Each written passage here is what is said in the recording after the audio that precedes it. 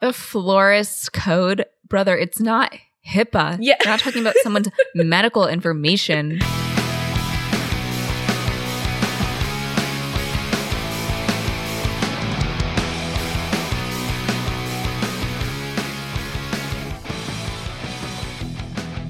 Hello. Happy Valentine's Day. I hope you're... I don't even know what to say. Like, what do people do on Valentine's? Like, I hope you have like a nice night in planned, or maybe like you're going to go out somewhere, or you're just going to watch a classic movie you love. Maybe you'll sound like a 13-year-old boy on the mic, like me. Maybe you have butterflies in your stomach. Maybe you have a beautiful night of self-care planned. Maybe a night hanging with friends. Whatever your plans are, we hope they're good. It's nice, I think, to just have something to do during Valentine's Day, even if it's not romantic. Yeah. Or like do like a Galentine's Day or like a brunch or something. I don't know. It's always just nice to have a little plan ready for yourself. Yeah, definitely. Some of my favorite like memories in college were all of our annual Galentine's trips to the theater to watch the new 50 Shades of Grey movie as it came out. We got lucky with that timing, I think, like the fact that they came out while we were in college. Yeah. But yeah, I mean, if you don't have any plans, this is my recommendation. You go to an Italian restaurant, you get the penne alla vodka. Yep. And then you go to the movies with your little like flask of whatever alcohol and you put it into your icy. That's the way to do it. Tried and true. We can vouch for that for sure. Yeah, I actually went to a movie theater a couple weeks ago where they sold alcoholic slushies. And honestly, oh my God, it was a great deal because a single shot was $7.50, I think, for this slushie. Okay. And then a double was like $11. I was like, well, obviously I'm getting a double. And it was would be a financial mal-decision not to get the double shot. Yeah. And it was like half the cup was vodka. And I was like, wow, this is great. I'm never going to any other movie theater ever again as long as I live. Was it like a small movie theater? Yeah, it was really small. Nice. So nice. I had a double watermelon vodka slushie to go see After Sun. So it was oh my God. It was an emotion time. Yeah. I still have to see After Sun, but I know like that's like an emotional, tumultuous movie. Yeah. It's good though. Oh my God. Speaking of new movies, before we jump into this one, I just last night watched at the time of recording this, it was brand new. The brand new Reese Witherspoon, Ashton Kutcher movie. Your Place or Mine. Is it streaming or? Yeah, it's on Netflix. Okay. I'm curious to hear people's thoughts. I feel like it lacked in both the rom and the com because the leads have like one scene where they're actually in the same place. And even like while they're apart for the majority of the movie, they barely talk. So I'm just like, can we get some more scenes with like the two fucking leads? Please. Right. Like I'm going to need you to cultivate the relationship if I'm expected to care about it. Yeah, like it's not enough for you to just say, we've been best friends for 20 years. Show me that. Because I'm not seeing it. I feel like it just was too safe. They didn't take enough risks. And it wasn't bad. There was like some things that I liked about it. Like it actually has a lot of like long scenes of dialogue, which is what we've kind of been missing lately. Agreed. Some nice little character development, but yeah, it just they didn't take it far enough. They need to learn from my favorite slow burn Friends to Lovers movie, Love, Rosie. Ooh. Need to take some notes from that one. That one's sad. Yeah. I will say. Like I was like, I'm devastated. But today we have a movie that has no acclaim. Lots of money was made, but unfortunately it's lacking in the actual quality department. And that is the 2010 Razzie favorite, Valentine's Day. Yep, you guys voted. This was your pick. And as a special treat, we got a day early release. You guys chose it. It was your fault we had to watch it now. No. I actually I haven't watched it in years, but I did watch it quite a bit growing up. And I remember really liking it when it came out because I was like 14. So great at the time. On the rewatch, not as good of a movie, that's for sure. I mean, I was excited to just see Taylor Swift. I loved seeing Taylor Swift cameos when I was younger. I also just like I had her albums, like physical. I think I own a physical copy of like Taylor Swift, like her first album. Yeah. I mean, it was the era where she was writing 13 on the back of her hand, like this for the Speak Now and Fearless tours and stuff. Yeah. And I was like, I'll watch it just for her, honestly. Shall we get into the numbers? Let's get into the freaking numbers because they're outrageous. Yeah. So the budget for Valentine's Day was 52 million doll hairs. Oh my God. And they made 216.5 million in the box office. Like, are you kidding? Insane. I just remember the hype around this movie being so huge because the cast is like crazy town. Everybody in Hollywood is in it. It's at the point where it's like, if you weren't in Valentine's Day, like your agent must have fucked up or something because everyone is in this movie. Yeah. But I think that is what really contributed to this box office success because the movie itself got really bad reviews. I could not find a single positive one. The one that made me laugh that I think is the funniest is British film critic Mark Kermode called the film a greeting card full of vomit. I love his syntax there. Yeah, really painting a picture with those words, but yeah. Oh my gosh. The craziest, I think we both agree that this is like the craziest fact of the movie. So we found out that Julia Roberts was paid about $12,000 for each word she says in the film. She has about 251 words. So she was paid like $3 million. And on top of that, her contract also had her in for 3% of the film's gross, which as we know is fucking massive. So she walked away with almost $10 million. Rob them, Julia. Get your bag, queen. Yeah, they made you do this. You're an Academy Award-winning actress, and they made you do this fuck shit movie. Get your bag. And the worst part is so many people turned down this role. Yeah. Before her. So they also offered it to Jennifer Aniston, Sandra Bullock, and Jodie Foster, and they all said no. But Julia was like, you know what? I got some time on my hands. I'll sit on a plane with Bradley Cooper for a couple days. Bang out my scenes. Yeah, and honestly, I think she got the best part of the movie, right? Because she's just working one-on-one with Bradley and like they're doing it up. Yeah, she has the best storyline. Hers is the only one that made me feel anything. Oh, yeah. I liked the Shirley MacLaine, Hector Elizondo moments. Yeah. But it definitely wasn't as like gut-wrenching as the Julia Roberts moment with her son. Totally.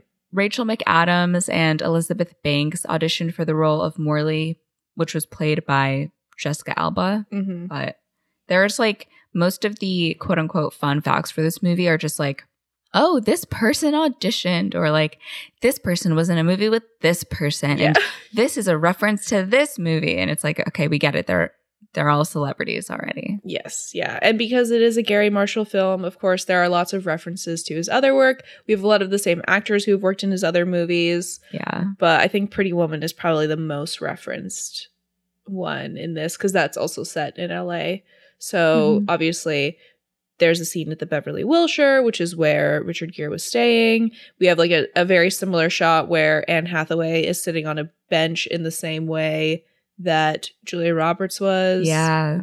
So stuff like that. Classic Gary. Gary. And then he comes in with like a 3-piece fucking band at the end too. He's like, I gotta do my little movie cameo. Oh, always. I actually never even noticed until this watch around that he makes that cameo. I don't know why I never looked at the man standing directly in the middle of the frame. Anyways.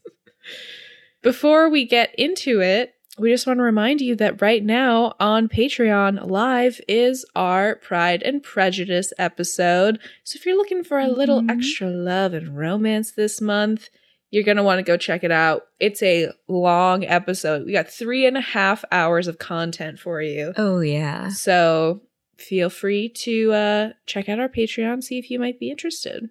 And with that being said, should we just shoot the Cupid's arrow right into it? Let's freaking do it.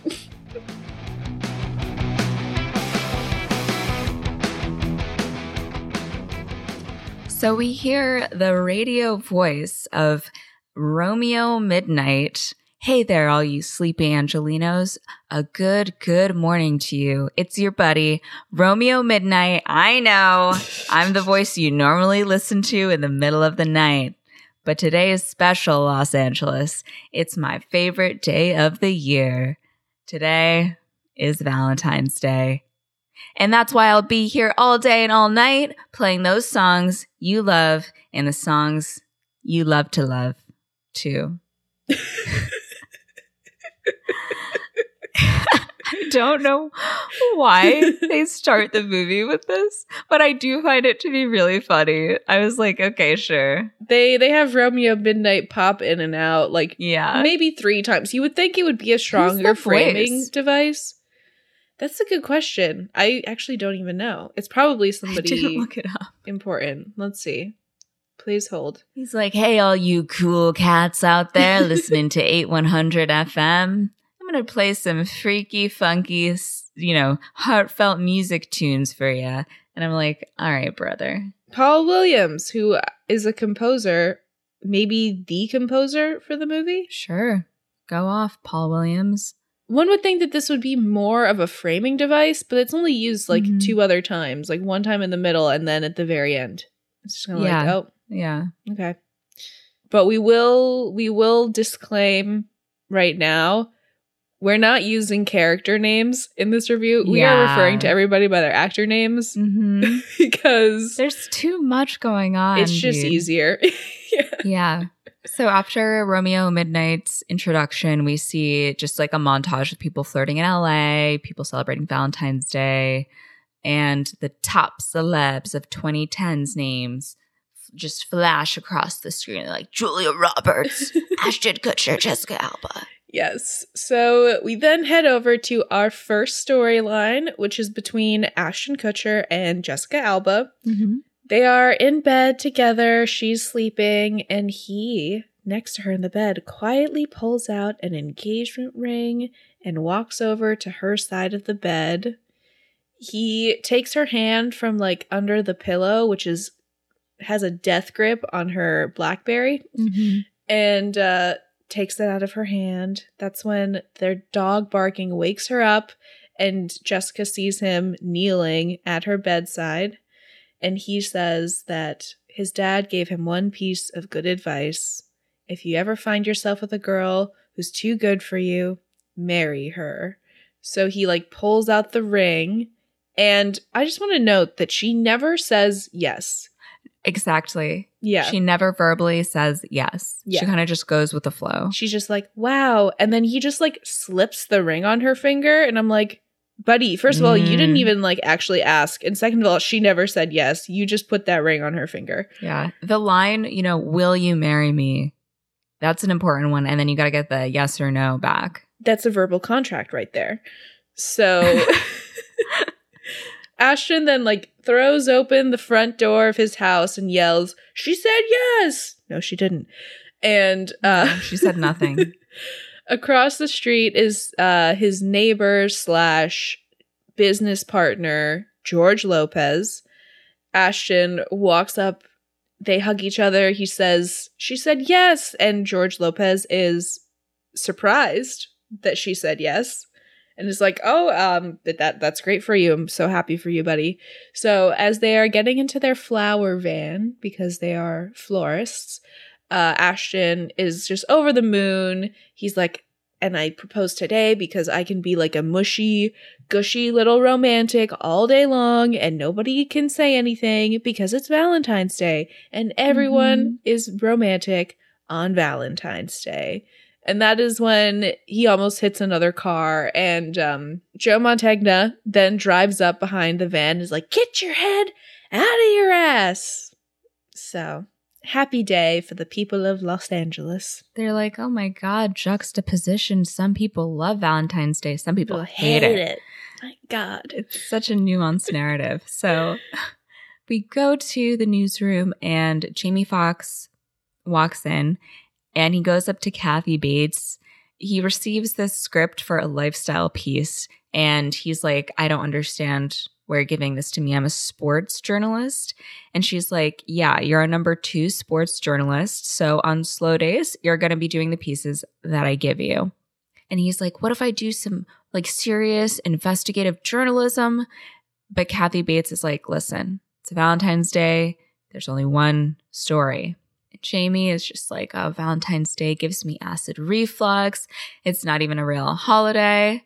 So we went from a Valentine's Day lover to a Valentine's Day hater. And you will find this is a common theme through the whole film. Yep. And Kathy's just like, listen, I need happy, romantic love from you. Like, go get him, Tiger. I don't know about you, but I feel like I'm just very neutral on Valentine's Day. Like, I've always been single on Valentine's Day, but I've never been like, I hate this day. It's the worst day. Like, I'm just like, it's whatever. I don't know. I'm going to say that I do like it. Yeah. But I've had some bad experiences. So, but I do like to do something for it. Like, I think it's just like a fun day to get that extra something for someone. Like, if you want to give them a gift or like do something special for them. But I don't think you need to like go out to dinner. Like, I would never be like, so like, what are our plans? But it would be nice to just at least have it acknowledged or be given a card or something. Do you have any Valentine's plans this year? No. Like, I asked Phil to be my Valentine. Like, I made him like a cake and got him some stuff, but we're not going to do anything like crazy this year. Yeah. Probably just spend some time together. Yeah. Nice. Wait, what are you doing on Valentine's Day? Nothing. Oh, it's before Matt gets there? Yeah, he actually gets here the day after. So we are going out for dinner.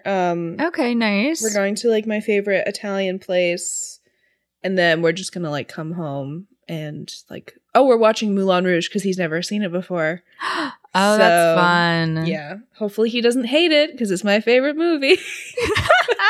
Just like gripping like the popcorn as you watch the movie, looking over at him like, what the fuck is he thinking? Did you see that? Did you miss that? Let me rewind. Hang on. Yeah. No, I don't think you understand the gravitas. I'm going to be like sitting behind him holding his eyelids open so he doesn't miss a single second. Like Clockwork Orange. Yeah. So, yeah, those are my Valentine's plans. Barada and torturing my boyfriend. So that sounds fantastic. Yeah. We then go to the downtown flower market. Mm-hmm. We see all these different sellers. We have a lot of really great B-roll, actually, in this movie. This movie, full of B-roll. Full of B-roll, pretty much between every main scene. And it's 2 hours long, so they really filled that out as much as they could. Packed her full. But we see this flower market. Like, there's so many different sellers, beautiful bouquets, like tons of stuff. Ashton Kutcher, he's on cloud 9, having the time of his life. He's like zooming through the market with his little cart. He's going to all his regulars, getting the various flowers that he needs. And that's when he goes up to one of the sellers who he works with a lot, clearly. And he's like, oh my God, Ashton, like, I'm going to be on TV. They're interviewing me for the news. It's Jamie Foxx. And Ashton tells him that Jessica Alba said yes, they're getting married. Again, another person who is very surprised that she said yes, but supportive. And I'm like, if you're noticing this is a trend, maybe reevaluate your situation. Mm-hmm. Ashton is like, yeah, I want to get her something really special, really unique, not just, you know, your classic roses. So this man hands him a silver box and says, don't open it until the perfect moment. And I can't help but feel like flowers dry in a box with no exposure to sunlight is the worst way to keep them. I'm going to tell you my thoughts on the flower later. Okay. When the box is open, I'll tell you. Yeah. So we go back to Jamie Foxx, who is doing a report from the flower market, and he introduces Simon Pham, and he asks him how many red roses are sold on Valentine's Day. And Mr. Pham tells him the captain and Tennille were married on Valentine's Day. And I really don't know what this is like a reference to, or... Aren't the captain and Tennille like a musical duo? I don't know. I didn't look it up, I'll be honest. Yeah, they were like a husband and wife team. So he says that, and they ask him how many roses are sold again, but he is not like fluent in English. So Ashton like steps in and he's like, hey, 110 million roses are sold on Valentine's Day. And he's like, oh, I'm a florist. I own Sienna Bouquet. Like, they shake hands. Yeah, get that exposure. This is going to boost sales. Yeah.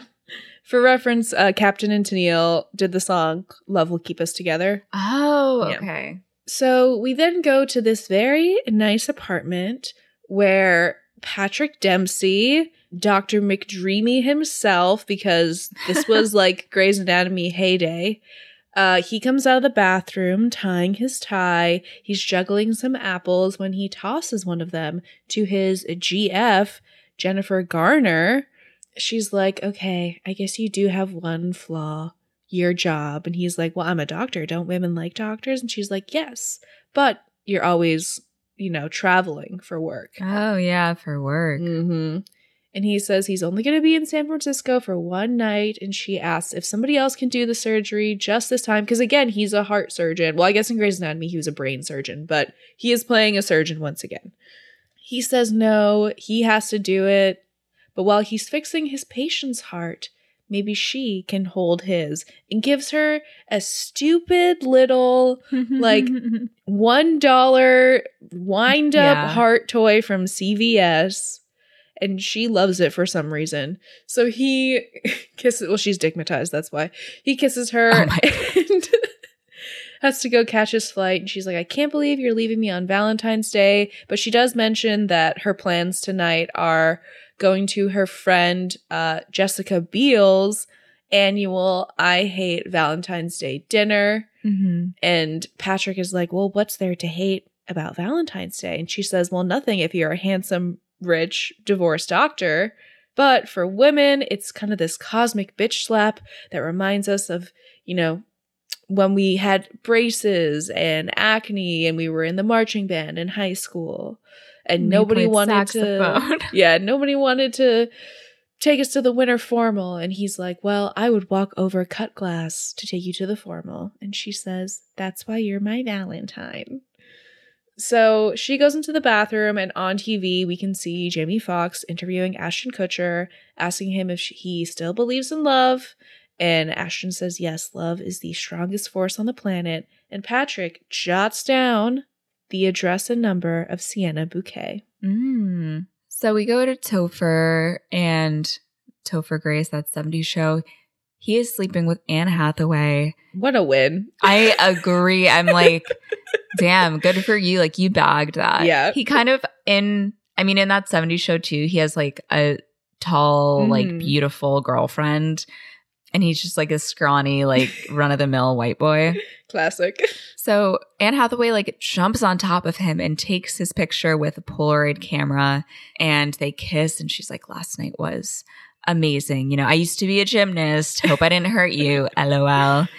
And she just keeps like taking these photos of Topher, and he's like, I thought you wanted to be a poet, not a photographer.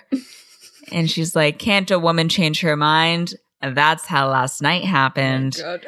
I'm like, wow, you really, with these transitions, you did something. Mm-hmm.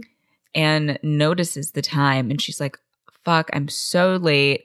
So she rushes to get dressed and runs out and lets Topher know there's coffee on the stove. He's like, I'm out of coffee. Like, what are you talking about? And she's like, I borrowed some from your neighbor who was surprised to see a woman here. She thought you were gay. Bye. I felt like at this point, given how leisurely they were acting in the morning, that this was like a weekend. But it is in fact a work day, and they both work at the same office. Yeah. And if it's so early that he's surprised that she's rushing out and like he wants them to have breakfast, is it like 5 a.m.? What time is it? Like, I don't know. Maybe she's like, I gotta go like back to my house. Right. I don't know. In any case, she jets out of there. She gets on her little like Vespa. Yeah, she do be having a Vespa. Yeah. She rides for like 5 seconds before she answers the call in this like sexy, slinky voice. And she's like, oh, I was thinking about you all night long. My roommate just got home. want to have a threesome. And like the whole time she's on this call, one of the neighbors is out like walking her dog. And so she goes up to Anne Hathaway and she's robe. Like, yeah. So she goes up to Anne Hathaway and she's like, if he says yes, it'll take me a minute to change. And Anne is like, LOL, and continues with her call. So what they are telling us here is that she is an adult phone entertainer. She has a little side hustle going. Oh, yeah. She's making her bag. Yeah. So we switch over to Shirley MacLaine and Hector Elizondo.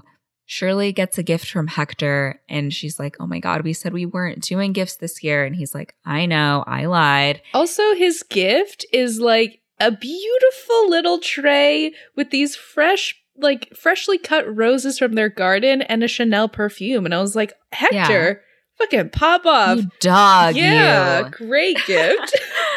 She's like, oh my God, I thought we weren't doing gifts. Like, well, lucky for you, I lied too. And I believe she gives him a calendar. I think it's a book. It's a Dodgers book. Oh, okay. Yeah. That's better. Okay. Yeah. Then they go downstairs where their grandson Edison is making a Valentine's Day card. And Shirley tells Hector that today is hard for him because he used to make Valentine's Day cards with his mom. So Hector sits with his grandson. He's like, what are we going to have for breakfast? But Edison is like, I can't eat. I am lovesick. So we go back to Jennifer Garner. She is getting in the elevator. That's when she hears this voicemail from Ashton Kutcher asking him to call her back. They are BFFs, as we will learn. And then who gets in the elevator? Making her film debut, wow. A young Taylor Swift. Curly hair, 13 written on the hand, and a gigantic fluffy bear. Like, I cannot stress this enough. How big this bear is. So she's like, oh yeah, my boyfriend got this for me. He like texted me and said, look outside your door. And then I opened the door, but my boyfriend wasn't there. But then I looked down and this teddy bear was here. And Jennifer's like, yes, the teddy bear. Okay, beautiful, amazing. Adorable. Isn't that the most adorable thing? Ever and ever. Yeah. And Taylor's like, okay, well, I'm going to go to school. I hope you get a lot of Valentines. Bye. Meanwhile, on a plane somewhere, a captain wishes everyone a happy Valentine's Day. And I'm like, they don't do that on planes. No. And then we see Bradley Cooper and Julia Roberts sleeping. And her head is leaning on his shoulder, and they've just kind of conked out. Yeah.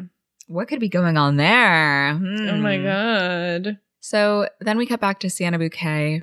Jennifer walks into the flower shop. She's looking for Reed, Ashton Kutcher. And she goes up to the counter and is like, hey, are you okay? And Ashton is like, yeah, like, she said yes. And Jennifer is shocked.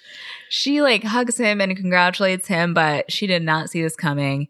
And Jennifer tells Ashton about Patrick Dempsey, and she's like, he is the first decent guy I've dated in a while. So Ashton asks her if they're going to do anything tonight, but she's like, no, he's in San Francisco. He's like doing a surgery.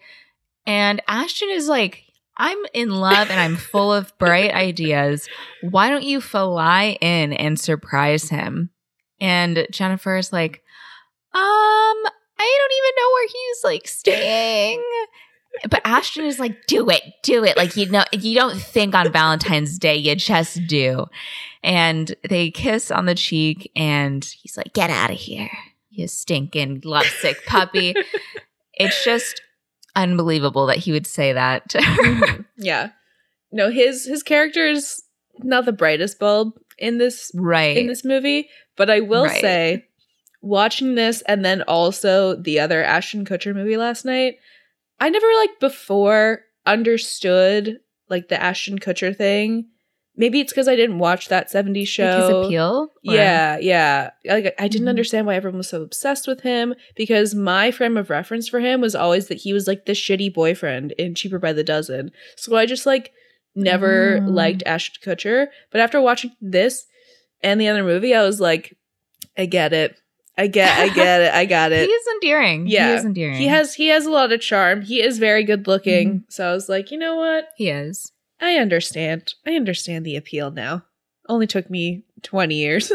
But I always just think about him and Mila Kunis, and I'm like, damn, that's crazy. Like, they're just two super gorgeous people who met on the set of a show and were like, yeah, let's get married. Well, the wild thing is I just saw a clip about this last night because he's doing a lot of press for this new movie. So he's been going on a couple different podcasts.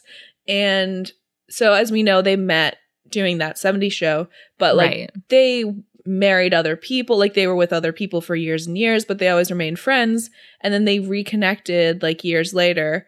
But the way that they actually got together. So as we all know, I think in like 2010, maybe 2011, they both did the same movie separately. Like he did No Strings Attached and she did Friends with Benefits, and those came out in like the same year, and neither of them knew that they were making the exact same movie.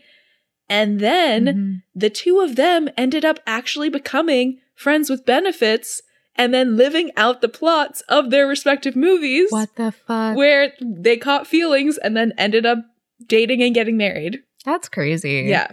Wild. Wow. So. I mean, go off. Like, fuck. Yeah. The more you know. It could happen to you. Maybe you and your friends with benefits. Yeah, it could happen to you. And it probably won't, though. So please don't. Don't allow yourself to go there. I don't know. We then go outside the flower shop. Jennifer Garner calls Patrick Dempsey, but he's like, oh, babe, I'm just pulling into the airport right now. I'll call you when I land. But where is he really pulling into? Not the airport. His fucking mansion's driveway in Brentwood. We see him like stroll into his gigantic backyard, slip on his wedding ring. Nasty. His daughter is there at their beautiful little patio table, is like, oh, did you fix all the broken hearts, Daddy? And he's like, yes, I did. And then his super hot wife emerges from the pool. Oh, yeah. In a bikini. Yeah, just looking. After having a kid. Like, yeah, so snatched. This woman had a kid years ago. Insane. What the fuck? So she goes up to them and he's like, oh yeah, my surgery went late, so I just stayed at the condo. So they also own this condo in LA too. Like, very successful. Yes. So he starts, juggling some fruit as he loves to do. And she's like, isn't Daddy good at juggling? I'm like, That's a weird line. Yeah. They were like, oh, this will be a funny dig, but it's a weird thing to say in real life. Yeah. So we go back to the plane and Bradley Cooper wakes up and the sun is just like shining in his eyes, but he doesn't want to move Julia Roberts off his shoulder.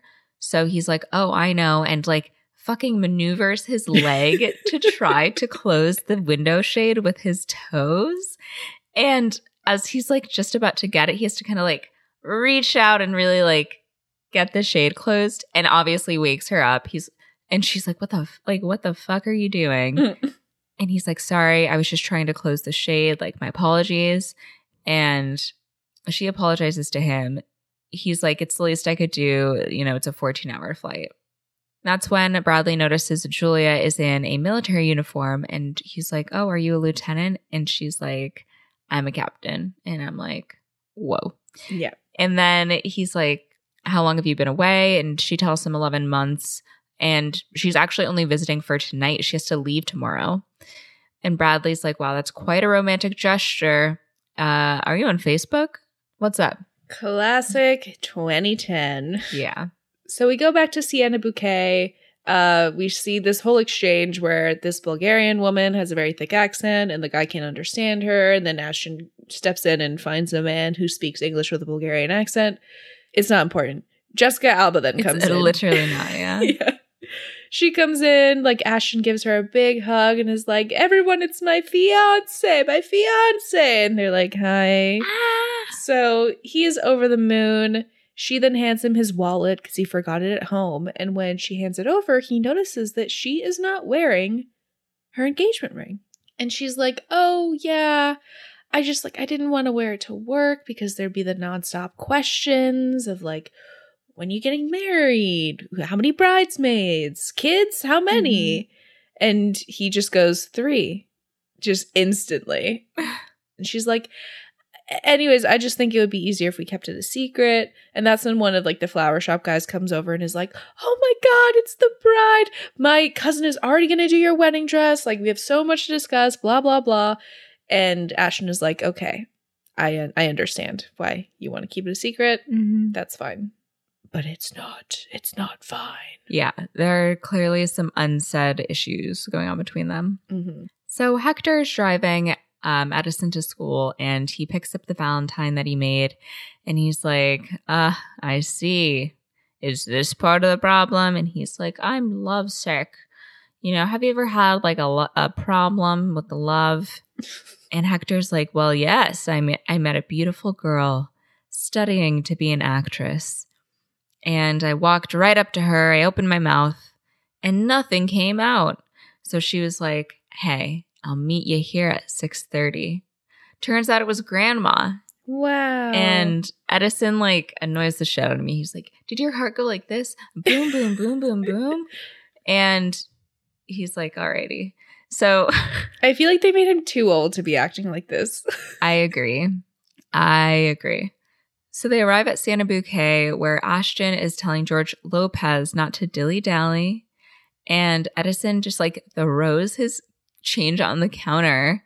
And he asks Ashton to send a dozen roses to a girl at his school with this musical card. And he like puts it down. And I'm like, okay, that could buy you one musical card. Ashton is a nice man. He's like, yeah, like I'm going to put together a great bouquet for you. So Ashton asks him where they're going to be sent, and Edison is like, the Foundling Elementary School. During recess would be best. Edison leaves, and Ashton is like, what is up with the cutest kid ever? And he shorted me on a $55 arrangement. I think he gave him like $15. Yeah, he gave him $13. That's like over... Well, with the card too, it probably is like 40, 50. But yeah. So after like the graciousness that occurs, Edison comes back in and he's like, can I get my receipt though? And Ashton is like, what, did you get audited last year? Yeah. He's like, I was. Yeah, they always get the good guys. I was like, that was funny. Right. I'll give him that. That was a good one. So we then go to a mailroom in an office where Topher Grace, he's talking to his friend about his night with Anne Hathaway. It was amazing, but then this morning she couldn't get out of there fast enough. And his friend is like, well, was there some disappointment on her part last night? And Topher is like, no, I mean, it was fine. No, it's fine. It's great. It's fine. That's when another guy comes in with a bunch of like Valentine's Day flowers and arrangements. And Topher is like, holy shit, it's Valentine's Day. That's why she was acting so weird this morning. And his friends are like, well, do you have something planned? And he was like, how could I possibly have something planned when I am literally learning what it is right now? That's true. Also, like, that we find out later that they've only been dating for 2 weeks. So, like, I wouldn't expect anything for Valentine's Day after maybe 2 or 3 dates with somebody. That seems like a little bit too much pressure. Like, I would say if they're getting along, maybe you like just get together and hang out. But like, I wouldn't be expecting a dinner. I don't know. That's crazy. So we cut back to Anne Hathaway, and she's talking to someone on the phone. And she's like, yep, I can do my lunch break and then right after 5 p.m. And she's like, yeah, I don't mind fetishes. So then we have fucking Queen Latifah walk in. Amazing. And Anne puts this call on hold. She introduces herself as the secretary subbing for Monica. And Queen Latifah is like, yeah, she took the day off. I guess she has a life. And Anne is just like, I believe it was like a funeral. But Queen Latifah tells her she knows what people say about her. Bipolar Paula. Don't call her that. She says that she has to figure some stuff out. One of her clients is in crisis mode. Basically, they need to figure out if he has an athletic career in his future. Anne is like, I am here to help. And Queen Latifah asks who she has on hold. And Anne lies. She's like, oh, it's my mom. And hangs up. And Queen Latifah is like, I admire you for hanging up on your mother. Like, maybe we will get along. Cold. Queen Latifah, you are too good for this movie. 100%. We then meet Eric Dane. He is taking a run on the beach while a song I have not heard in years, Heartbreaker, plays in the background. He gets back to his gigantic beachside mansion, takes a shower. On TV, he hears a news report about how his football career is kind of up in the air. It seems like his team is going to drop him. Like, he lost the championship game last week. His contract is up. And he's also one of the oldest quarterbacks in the league. This is so unrealistic to me because I'm like, if you actually got your team to the championships, even if you were older, I do not think your team would drop you. Yeah. I mean, I know his contract is up, but like there are other players that are like less of an asset if they're trying to save money. Or they could even do like, sorry, this is like not important to the plot. I just find it unrealistic. That's well, they all. do say later on that like his team is chasing this younger guy. So he's probably like the highest paid player on the team. So if they drop him, then they can afford to give this guy a really good offer is probably the rationale. But I don't know anything about football, so don't ask me. But basically, the reporter questions, if he will get another contract, if he'll be a free agent, or if he'll just, harsh, do everyone a favor and retire. Ouch. So we go onto the balcony where he sees some women doing yoga on the beach, and they're like, oh my God, Eric Dane, when are you going to come join us for a swim? And he's like, oh, not today, sweetheart. I got a lot going on. And she's like, I'm running out of patience. And he's like, I'm running out of willpower. I gotta go make a call. So Erica calls Jessica Biel and she tries to get off her treadmill. She's like running on this treadmill in her office, but she just fucking increases the speed. So she gets out and answers the phone and he's like, hey, they're running a media blitz on my career. Like, I'm paying you a lot of money to like be my PR bitch. And, I get it. It comes with the territory, but I need to make sure you're doing something about it. And she's like, yep, I have a press release standing by. Like, tell me if you need anything else. And he says that he wants her to come to the meeting he has scheduled with his agent in an hour. And Jessica looks at her I Hate Valentine's Day dinner Evite, and 0 people have RSVP'd. So pretty devastating. And Jessica is silent and Eric is like, hey, you got the reception over there? And she's like, yep, I'll be at the meeting. But she's clearly going through a hard time. Yeah. Oh, the days of the Evite. I know. What we have really lost in like the death of Facebook is the ability to plan and invite people to events in a organized, streamlined way. And I'm going to need like another social media platform to hop on that, fill that void. Like, you would think Instagram would create some sort of event feature. Right. Well, have you used Partyful? Yeah, but because it's like a third-party thing, I just feel like it's not part of social media. It's not like top of mind. I agree. Whereas if you like had a calendar function on Instagram or something, like you would be more so kept abreast to various events that you're supposed to go to. But someone needs to hop on that and fill the gap in the marketplace. Yeah, because it's also like the third party aspect of it. So if you text someone, like I've texted someone like the fucking invite and they won't RSVP, but they're going. Yeah. It's just like you don't think about clicking in because, maybe they'll text back and be like, yeah, of course I'll be there. And it's like, okay, but, I got to know how much food to make. I got to know how many people are coming. It's like has to be all in one place. Yeah. And people are more so like held accountable is like too strong of a word, but they're more likely to like actually follow through if they have to RSVP to something. Yeah. Than if they just like casually are like, oh yeah, I'm coming. They're more likely to flake if they haven't like clicked yes, I'm going, and they're on a guest list and stuff like that. Right. So. And the benefit of Facebook too was always just being able to see who was going. So you're like, I mean, we would go to fucking, I'm cursing so much. Recording, but we would go to a party in college and be like, oh my God, is this guy like gonna be there? Like, who's on the fucking guest list, Right. And then there's also a place to like post all the photos if you want to or whatever. Or right. be like, oh, somebody left this behind. If this is anybody, like. Exactly. And you can't, this also sucks with Partyful. It's like, yeah, I'm texting people or I'm like sending it out, whatever. I can't keep track of who I've sent it to if the person I've sent it to hasn't responded. Oh. You know, there's no like. Yeah. There's no invited versus. Right. RSVP'd. Yeah. I mean, maybe if I did it on, like if I uploaded my contacts onto Partyful, maybe. But if I'm just texting someone the invite, it's not going to be like, you texted Jack. Yeah. And asked him to come. Yeah. So if there are any engineers out there, let's get on it. Let's make something happen. Yeah. Bring back MySpace. I don't know. Yeah, do something. I want like a Tumblr-esque reboot, a place where I can basically make like a collage and have that be my page. Like Pinterest? Yeah, but Pinterest is like so not. I don't know if I have hope for it to ever get to a point where you're actually communicating with other people on that platform. Yeah. I mean, Tumblr is still around. You can still use it. I think that they stopped banning sex, actually. Oh, okay.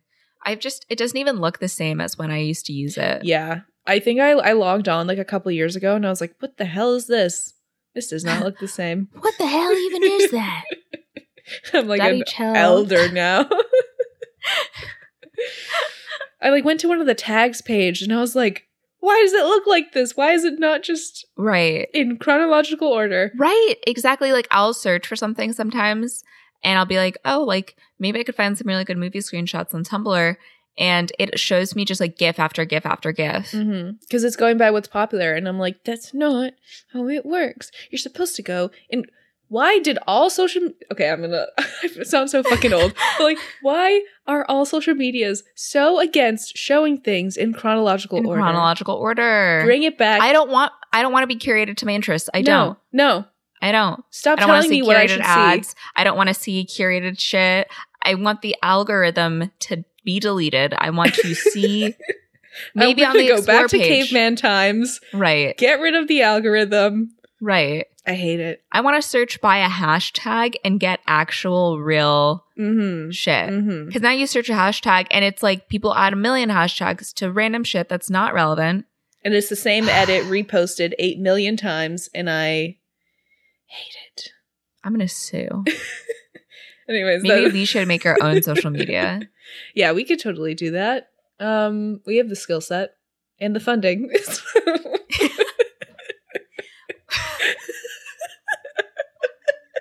We have the skill set and the funding. Thank you for listening to Old Man Corner, where we just ran back to the movie. So, oh my God. Speaking of youths, we then go to high school, and we see this little AP class meeting outside for some inexplicable reason. It seems like a progressive school where they're like, call me, my first name. Right. Classic LA. So the teacher, played by Kristen Schaal, is basically like telling them that the AP exam is next week, whatever. So she then goes up to Emma Roberts and she's like, Emma, I would love to pick your brain about what to put together for like a little test prep group, since you've actually taken the exam before and I haven't. And Emma's like, oh yeah, no problem. So Kristen asks about, if they could meet after school, but Emma says that she nannies after school and she can't do lunch either. Why can't she do lunch? Oh, because she's going to have sex with her boyfriend for the first time. And Kristen just like crushes her Coke can in her hand and is like, that's a very special time. And Emma says, yeah, it's Valentine's Day. We're in love. We're 18. And like, I want it to be special. And she's like, but I could do lunch tomorrow. And Kristen's like, oh, so you'll be done having sex by then? And Emma's like, yeah, it'll be good. Yeah, perfect. Yeah. So we see Emma Roberts' boyfriend, played by Carter Jenkins. And he is like on the field with his little trombone in a marching band. So she goes to get her man. The sexually frustrated band nerds. Oh, yeah. Later on, we see him walking with his bestie, Taylor Lautner, Ooh. who's like, oh, don't eat before, man, and like make sure you do some push-ups because like it'll make you look better. Meanwhile, Emma Roberts is walking with her bestie, Taylor Swift, and she's like, yeah, I'm not going to eat lunch. And Taylor's like, oh, are you sure? Like, did you have a big breakfast? I'm going to get you a sandwich for when you come back. So Taylor Swift then notices this latte petition to put lattes in the vending machines. So she goes over to do that. And that's when Carter comes up to Emma and says he's going to go to English and then he's going to go to her house and set up. Emma and Carter go off and Taylor Swift goes over to Taylor Lautner and he's like, so what do you think? And she's like, oh, like you and me?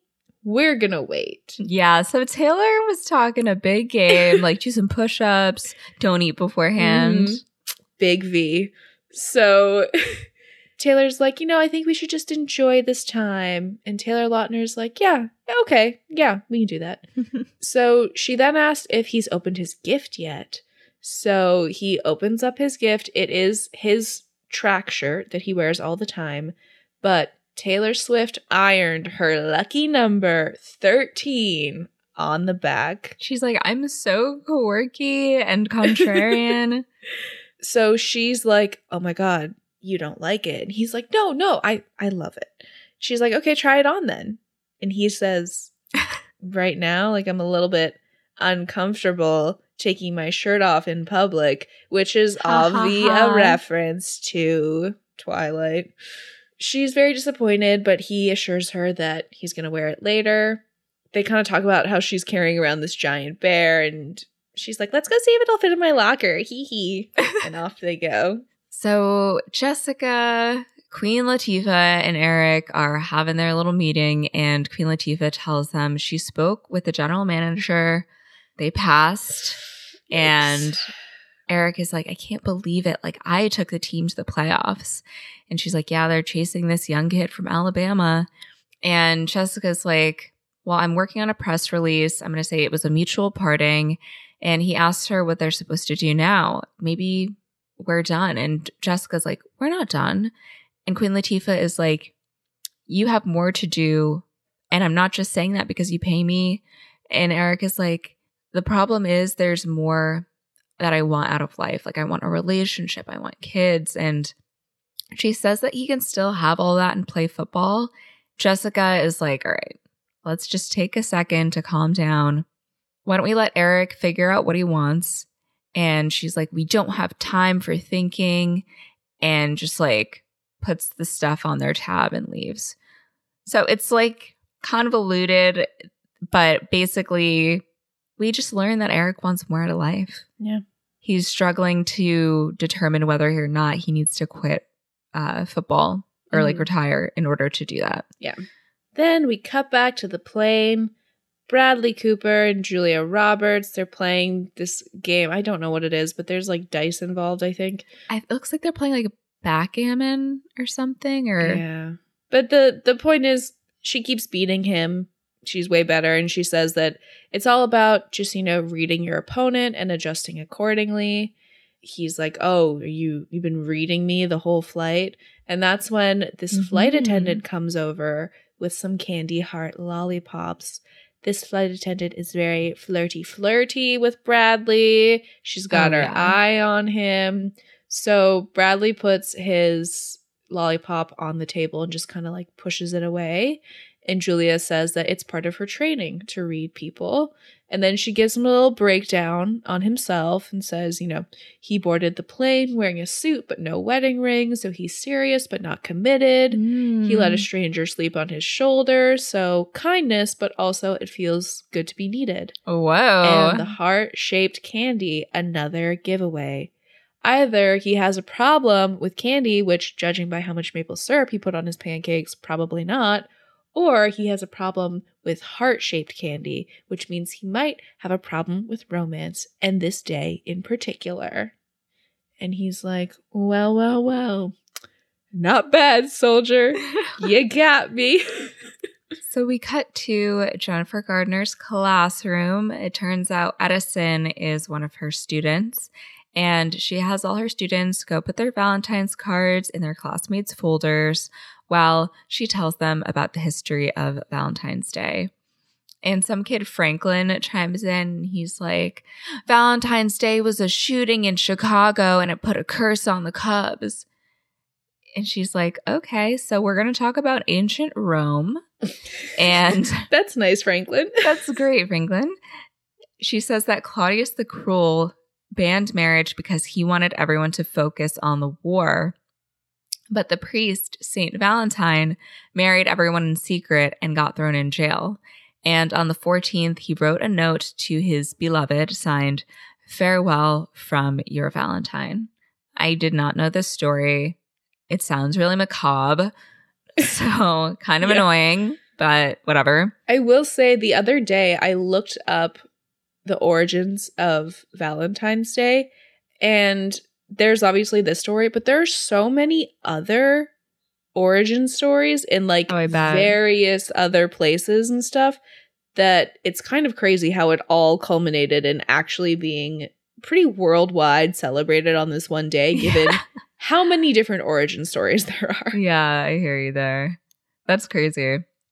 After the story, Franklin asks Jennifer if she's in love with anyone, and the class is like, ha ha ha, hee hee hoo hoo. And who could she be in love with? Oh my god, it's Patrick Dempsey, who is at Sienna Bouquet. Classic. He goes up to Ashton and is like, hey, I saw you on TV. Like, that's why I'm here. And Ashton is like, oh my god, we're famous. This is amazing. He is like so head empty, no thoughts. so dumb. But he's got an endearing quality to him. So he basically explains that his grandfather started the shop in Italy and then his dad brought it over here. And now he owns it. So Patrick is like, that's amazing. Hey, I hate to do this, but I'm a doctor and I have like surgery soon. Do you think I could just skip the line? And Ashton is like, yeah, of course, anything for the great doctor here. So Patrick asks for 2 arrangements of long-stemmed roses for each of his ladies with his discretion. And Ashton is like, I got it, no worries. There is a florist code about these things.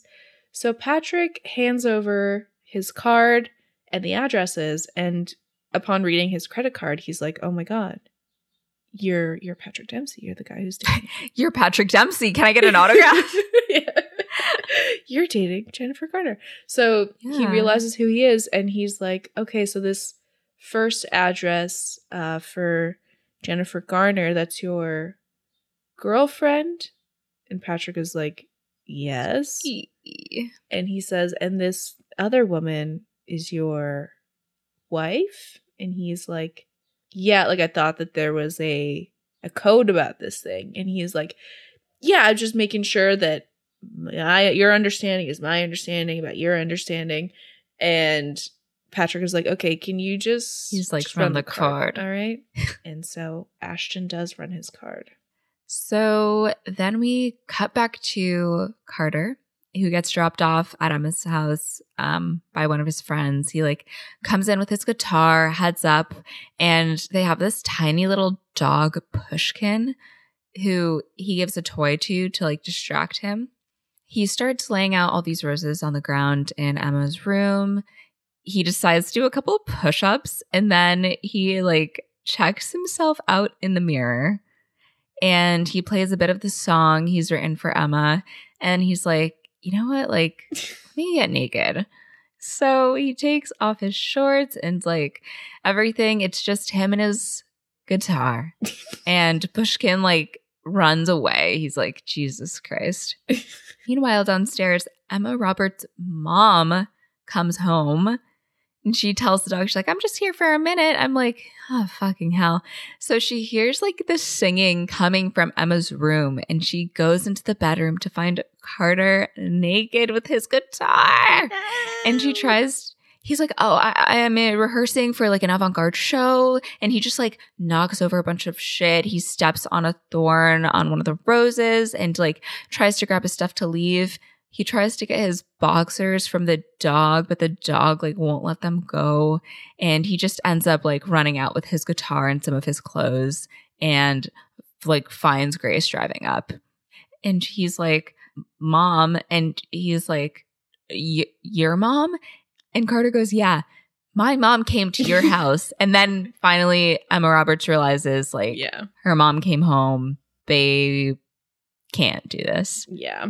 What a nightmare. Like no worse position I think to be in than like naked with a guitar. That sounds horrible. Have I ever told you that like when I was dating someone in high school, like their mom walked in? No. My God. Listeners, don't hide under the bed. Oh, God. Hide in the closet. One of the perks of dating not a single person in high school is I don't have to deal with anything like that. Nice. I'm like fucking scarred over here. Oh my gosh. So we go back to Anne Hathaway. She is doing another client call where she's like a Russian lady with a horse. I think she's named Katya. So that's when she hears Topher Grace coming over. So she's like, gotta wrap it up. She uses this ball of rubber bands to like simulate spanking. Slapping your little behind. And as you know, we love to be amateur Foley artists here on the pod, so I enjoyed that. Do you have a rubber band? No, but I do have this piece of plastic. Hang on. Ooh! There we go. Ow! So Anne is, one of us. And she finishes up the call. As she hangs up, Topher comes by and just like quotes E.E. Cummings to her because she's a poet and she loves him. She's like, E.E. Cummings, my favorite. Love him. So Topher's like, yeah, I feel really stupid for forgetting that it's Valentine's Day. And she says, it's not a big deal. And he's like, well, it is to me. And I'm like, don't lie. Don't set this precedent. It's not a big deal to you. But he has to take her out tonight, and she says yes. And that's when Queen Latifah comes out of her office, and she's like, how fast does that cart go, huh? Let's find out. So he scurries off. It's like, let's find out. She tells Anne that there's a man on line 2 asking her to cover him up with Vaseline and bubble wrap. And Anne is like, I will take care of that. Those damn prank callers. And Queen Latifah is like, oh, and he doesn't have a Russian accent, so I don't think you're going to need your horse. And Anne is horrified. Anne apologizes, and she's like, oh my God, am I fired? But Queen Latifah is like, you know what? It's cool. You have a way with dirty words. I like that. Just answer my calls first. Which is a very, cool response to this, I feel like. I agree. She could have fired her. Yeah, you would be called into HR immediately. Oh, yeah. I'm like, at least use your personal cell phone. I would agree. So we go to football player Eric Dane, who is driving, and on the radio he hears this report about him being dropped from his team, and he's like so out of it that he ends up rear-ending the Sienna Bouquet van. So he gets out of his car, and George Lopez gets out of the van, and he's just like super pissed, and Eric is like, here, call my manager, whatever, and they'll like fix this, I promise. And he's like, oh yeah, why don't you just have your business manager call my business manager? But then he realizes who it is, and he's like, oh my God, like I'm a huge fan. Your stats are amazing. It's so messed up that your team dropped you. And Eric thanks him. He's like, do you have a backup truck? And George Lopez is like, yeah, I'm already behind though. It's like a big day. And Eric wonders why people do flower delivery when you can just buy them yourself. And George says some people like to get flowers at work. To some people, love doesn't exist unless you acknowledge it in front of other people. I'm like, save that little tidbit for later. Mm-hmm. Then Eric calls Jessica Biel and says he knows what he wants to do. So George Lopez drives away, but like the door immediately busts open and just like a fuck ton of flower arrangements fall out, including Edison's. And George gets out to like salvage the ruins, but Edison's shit is totaled. Like we see cars, it's a freeway, they're like going over, and it's like his poor little "When a Man Loves a Woman" card ruined. So we go back to Sienna Bouquet, where obviously they are switching to a new truck. Can't get enough of Sienna Bouquet. Simply can't get enough. They're like, oh, we need to fill out this scene. Back to Sienna Bouquet we go. Back to Sienna Bouquet, yeah. So Ashton is trying to figure out if he should tell Jennifer Garner about Patrick being a lying, cheating dirtbag. And George is like, hey, just think about what you would want done if you were in her position. So Ashton goes to Jennifer's class with a bouquet, and Edison stands up thinking that it's his flowers that he ordered. But Jennifer tells everybody to read amongst themselves. She reads the card and sees that they're from Patrick Dempsey. She's so excited. She's like, oh my God, did he come into the shop? You got to meet him? That's amazing. So Ashton asks to talk to her in the hall, so they go out.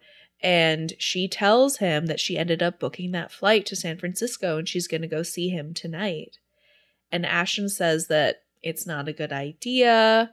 Edison comes out and is like, Mr. Bouquet, where the fuck are my flowers? And Ashton assures him that they're probably on the truck. They're going to be here soon. And Jennifer's like, listen, Edison, I've known Mr. Bouquet for a long time. If he says they're going to be here, they're going to be here. So just go back to class. Give me 2 more minutes. So Ashton just straight up tells Jennifer, don't get on the plane. And when she asks why, what does he say? Nothing. And I'm like, you can't throw that out there. A florist's code, brother. It's not HIPAA. Yeah. We're not talking about someone's medical information. Yeah. Personally, I don't know. If I was a florist, I would want to expose people. You'd probably lose a lot of business. But still. So much business. I would want to. You got to think about how many things bartenders know shit. Oh, yeah. Bartenders. Yeah. So he doesn't say anything. And so Jennifer thinks oh, this is because you met him. He came into the shop and you realize that with me dating someone, things are going to change between us because for all these years, I've always been there for you. If Jessica Alba doesn't want to eat junk food or watch a stupid movie, I'm your girl. So you're probably worried that he's going to steal me away, but don't worry. Ashton is that's literally not what I'm talking about. But there's this mutiny going on in Jennifer's class. So she's like, don't worry. They're fighting. Yeah, she's like, I'm always going to be there for you. And then rushes back to class. These girls are beating the shit out of each other in her class. I don't know how this happened so quickly, but it's a disaster. Ashton tries to talk to her again. And she's like, I'm a little busy right now. I'll have to call you later. Bye. Yeah. So he leaves and in the next scene, George tells Ashton that he didn't try hard enough to tell her. True. And Ashton is when she gets sad, she looks like a lost puppy. And when she cries, I couldn't ruin Valentine's Day for her. It's already ruined. It's already ruined. It's going to be ruined so much worse. Yeah.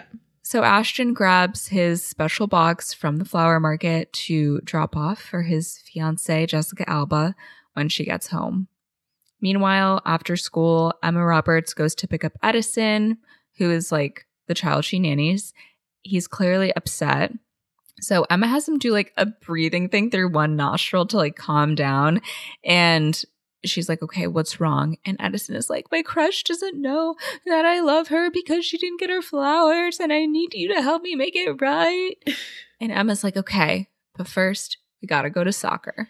So we go back to Jennifer Garner. She is on the phone with Jessica Biel. Jessica is very upset because nobody is RSVP'd to her party. And Jennifer is like, nobody RSVPs. It's LA. Everyone wants you to think that they have a life. So Jennifer then has to rush off to the airport and tells Jessica to whack the heart for her while Jessica breathes into a paper bag. Meanwhile, Ashton Kutcher goes into his house, goes into his bedroom to find Jessica Alba packing. She was going to move out without even telling him, without even saying anything. It's pretty rough. So she says that she loves him, but she's not ready for this kind of commitment, and she just didn't know that this morning. And he says, it's okay, I rushed it, we can totally wait. But she says, no, you didn't do anything wrong. I shouldn't have been surprised when you asked. I should be thinking about our future, but I'm still thinking about my future. And he's like, sweetheart, and starts like unpacking her stuff. You can still have your career. We're getting married. We're not becoming monks or something. And she's like, well, the thing with my parents and their divorce. And he's like, well, that doesn't mean it's going to happen to you too. It's not hereditary. It's not contagious. And she's just like, you don't get it. The first call that I made after you proposed was to my office to confirm my 10 o'clock meeting. So she gives him back the ring and says that it's really beautiful for someone else. So he's like, finally accepted that she's leaving. He's like, you know what? Me and the dog, we're gonna be fine. That dog has no loyalty. Jumps on the bed to be next to Jessica Alba. Not only is she leaving him, but and I'm taking the dog too. And I'm taking the dog. Dumbass. Yeah. So Ashton heads out with his silver flower box, and from the stairs, he asks her if she even considered marrying him. And she's like, of course I did, but when you ask someone to marry you, you don't want them to consider it. Don't you just want them to know? If it's not a yes, it's a no. So Ashton meets up with George Lopez outside, and we get another Romeo Midnight insert. George clearly knows what happened. Like, he was expecting it. I did have an inkling that it wasn't right. And Ashton is like, why did you keep it to yourself? Like, that's not what friends do. And he apologizes. But then Ashton realizes he needs to do that for Jennifer. Like, he needs to stop her. Yeah. So we see Jennifer going through airport security, and as her phone is going through the x-ray machine, she misses a call from Ashton. So George is like, you know what? I'll deliver the rest of the flowers. My cousin has a car that you can borrow. You can rush to the airport.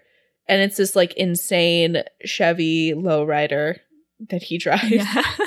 So Ashton finally makes it to the airport. He runs over to Southwest to get a ticket for whatever the next flight leaving out of Terminal G is. Working the desk is Larry Miller, who you may remember from a little movie called The Princess Diaries.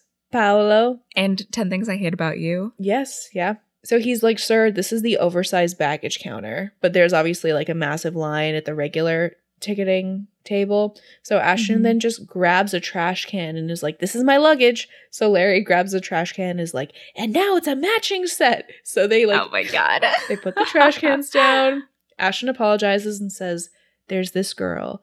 And Larry tries to guess like, oh yeah, the girl, if she gets on the plane, then she'll never know how you really feel. And he's like, not totally, but like, there's this guy that she's dating and he's a spineless, lying creep. And she needs to know because this girl is great. She's like sunshine. Everything is better when she's there. And I can't stand the idea of some jerk hurting her. So Larry then comes around from the counter and gives him a pass and says, she's like sunshine, huh? This is going to get you to any gate in the airport. Ashton goes through security, but like there's this guy who's taking forever. He hears the announcement that her plane is leaving, so he just abandons his stuff and runs barefoot to the gate, which you cannot do. You cannot abandon your stuff at security. No. So they do run after him and say, we got a code Foxtrot. So he rushes up to Jennifer as she's about to board, and he's like, listen, Patrick is married. And Jennifer is like, no, he's divorced. But Ashton is like, he's still married. Like, her name is Pamela. They live in Brentwood. And I know because I had to deliver her flowers. And Jennifer is like, well, did he say it was his current wife? And I'm like, denial is a river in Egypt. Yeah. And Ashton is like, he didn't have to. Like, I could tell. She says that Ashton has tried to talk her out of every boyfriend she's ever had. And they like walk to the side and he asks her if she thinks that him and Jessica Alba belong together. She like avoids the question at first, but eventually says no. And he's like, that's what I'm doing here because everyone and their mother felt that way and no one had the guts to tell me. And she left me. Obviously, Jennifer, being one of his closest friends, apologizes, gives him a big hug. But she does decide to get on the plane anyway.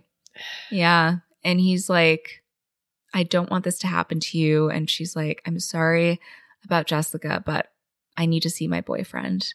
And he says she knows it's the truth, and he gets escorted back to the security line. Yeah, like, do you really think that he's lying? Like, right, like lying to be with her, like that would be insane. Yeah. Like to lie about her boyfriend having a wife. Yeah, like that's so elaborate of a lie. Yeah. And if this is like your best friend, surely that's not one of their main character traits. Right. It just feels like convoluted is my issue. Like the entire movie? Or? Yeah. But there's a way to make the storyline work. It just like doesn't. The flow is fucked up. Yeah, it's not organic. Mm-hmm. So back on Julia Roberts' plane, she is in the bathroom changing into her regular clothes, heads back to her seat during some turbulence, and Bradley Cooper tells her she looks very pretty and asks if she's nervous.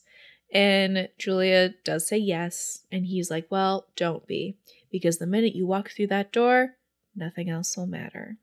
So we go to soccer practice, and Edison is on the field, and Rainey comes up to him and asks to practice with him. And I was like, this is Megan Surrey from Never Have I Ever. Yeah, I never knew that it was her. Yeah, she's so young. She looks so cute. Mm-hmm. And Franklin, the rogue classmate who's like, Valentine's Day is a massacre in Chicago.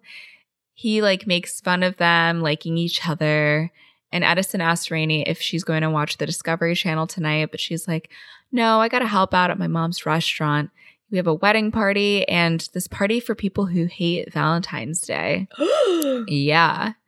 The paths are converging. Whoa. And Edison is like, I don't know who would hate Valentine's Day. She's like, yeah, they have it every year. And it's all of like Jennifer Gardner's friends. So they start the game, but Edison is like distracted. He looks over at Emma and she like waves to him. Then we see the opposing team score and Edison looks into the crowd of parents and he just sees like all of these moms on the sidelines, like, you know, cheering on their kids, and just he's really feeling sad and missing his mom. So we then go back to Jamie Foxx, who we haven't seen in a hot minute. He's on the Hollywood Walk of Fame. We see this man giving a tour when his ex comes over wearing a sign saying that he's a cheating rat. So he tries to interview her. The woman ends up kneeing her ex in the balls. You are a garbage rat. Yeah. And Jamie wishes the viewers a happy Valentine's Day. That's when he gets a text. He gets tipped off that Eric Dane is leading a press conference. So this is his chance to get an exclusive to become the #1 sports guy at the station. So he tells the cameraman to just do some B-roll, but instead the cameraman is like, this is my time to shine. I am now going to be the anchor, and gets on camera. So we cut back to Jessica Biel's office where Jamie Foxx is talking to her assistant. She's like, I just need to talk to Jessica. Like, just let me through really quick. I just have a question to ask her. And she's like, I've already given you a lot of exclusive info. Like, and then Jamie out of the blue, like, fakes some sort of bladder emergency and like drops his folder away from the door, then fakes her out and goes into the office. Jessica is like on the floor eating circus peanuts. Of all the snacks. I know. In like a little clear baggie. Jessica asks what Jamie is doing tonight, and he's like, well, I'm here about like Eric, like, you know, but we can talk. And she's like, I'm not asking you out. I just need to know if I'm the only person on earth who is alone on Valentine's Day. Oh my God. And I'm like, Jessica, pull it together. You got to pull back your romantic delusions like a little bit, girl. Mm-hmm. So Jamie is like, well, I'm working. Like, I actually hate Valentine's Day. And Jessica is surprised to hear this. And she goes off about how she's like neurotic and unlovable, but she works so much she doesn't have time to work on herself. And she's like, my closest relationship is with my BlackBerry. Like, thank God it vibrates. And then she says the one thing that's always there for her is her best friend, Candy. She's going to end up lonely as an old lady with rotting teeth and a chocolate mustache. I did think that Jessica Biel was pretty good in this moment. I enjoyed the comedic timing. I thought it was pretty funny. Yeah. Yeah, for sure. So Jamie like wrestles the chocolate out of her hand and they fall on the couch. And he's like, maybe try some tofu. Like, it'll balance out your emotions. And she's like, I don't want a mustache. And he's like, well, you'd look hot with one. That's when like reality comes surfacing back and Jessica Biel realizes she's in Jamie Foxx's arms and like leaning on him. Being cradled like a baby. Right. And she's like, okay, like you can let go now. LOL. Yeah. I did like this moment. And I like the Jamie Foxx, Jessica Biel relationship. I like their storyline. I think it's a fun storyline. Definitely better than some of the other ones that we got going on. Oh, yeah. We go back for a little more double Taylor action. Taylor Swift then gets interviewed by cameraman turned anchorman. And basically she's just talking about how her boyfriend is the star athlete, but she's not a cheerleader. She's on the dance team, okay? Don't get it twisted. So then she busts out the fucking whitest white girl dancing that she got go stupid with it. Yeah.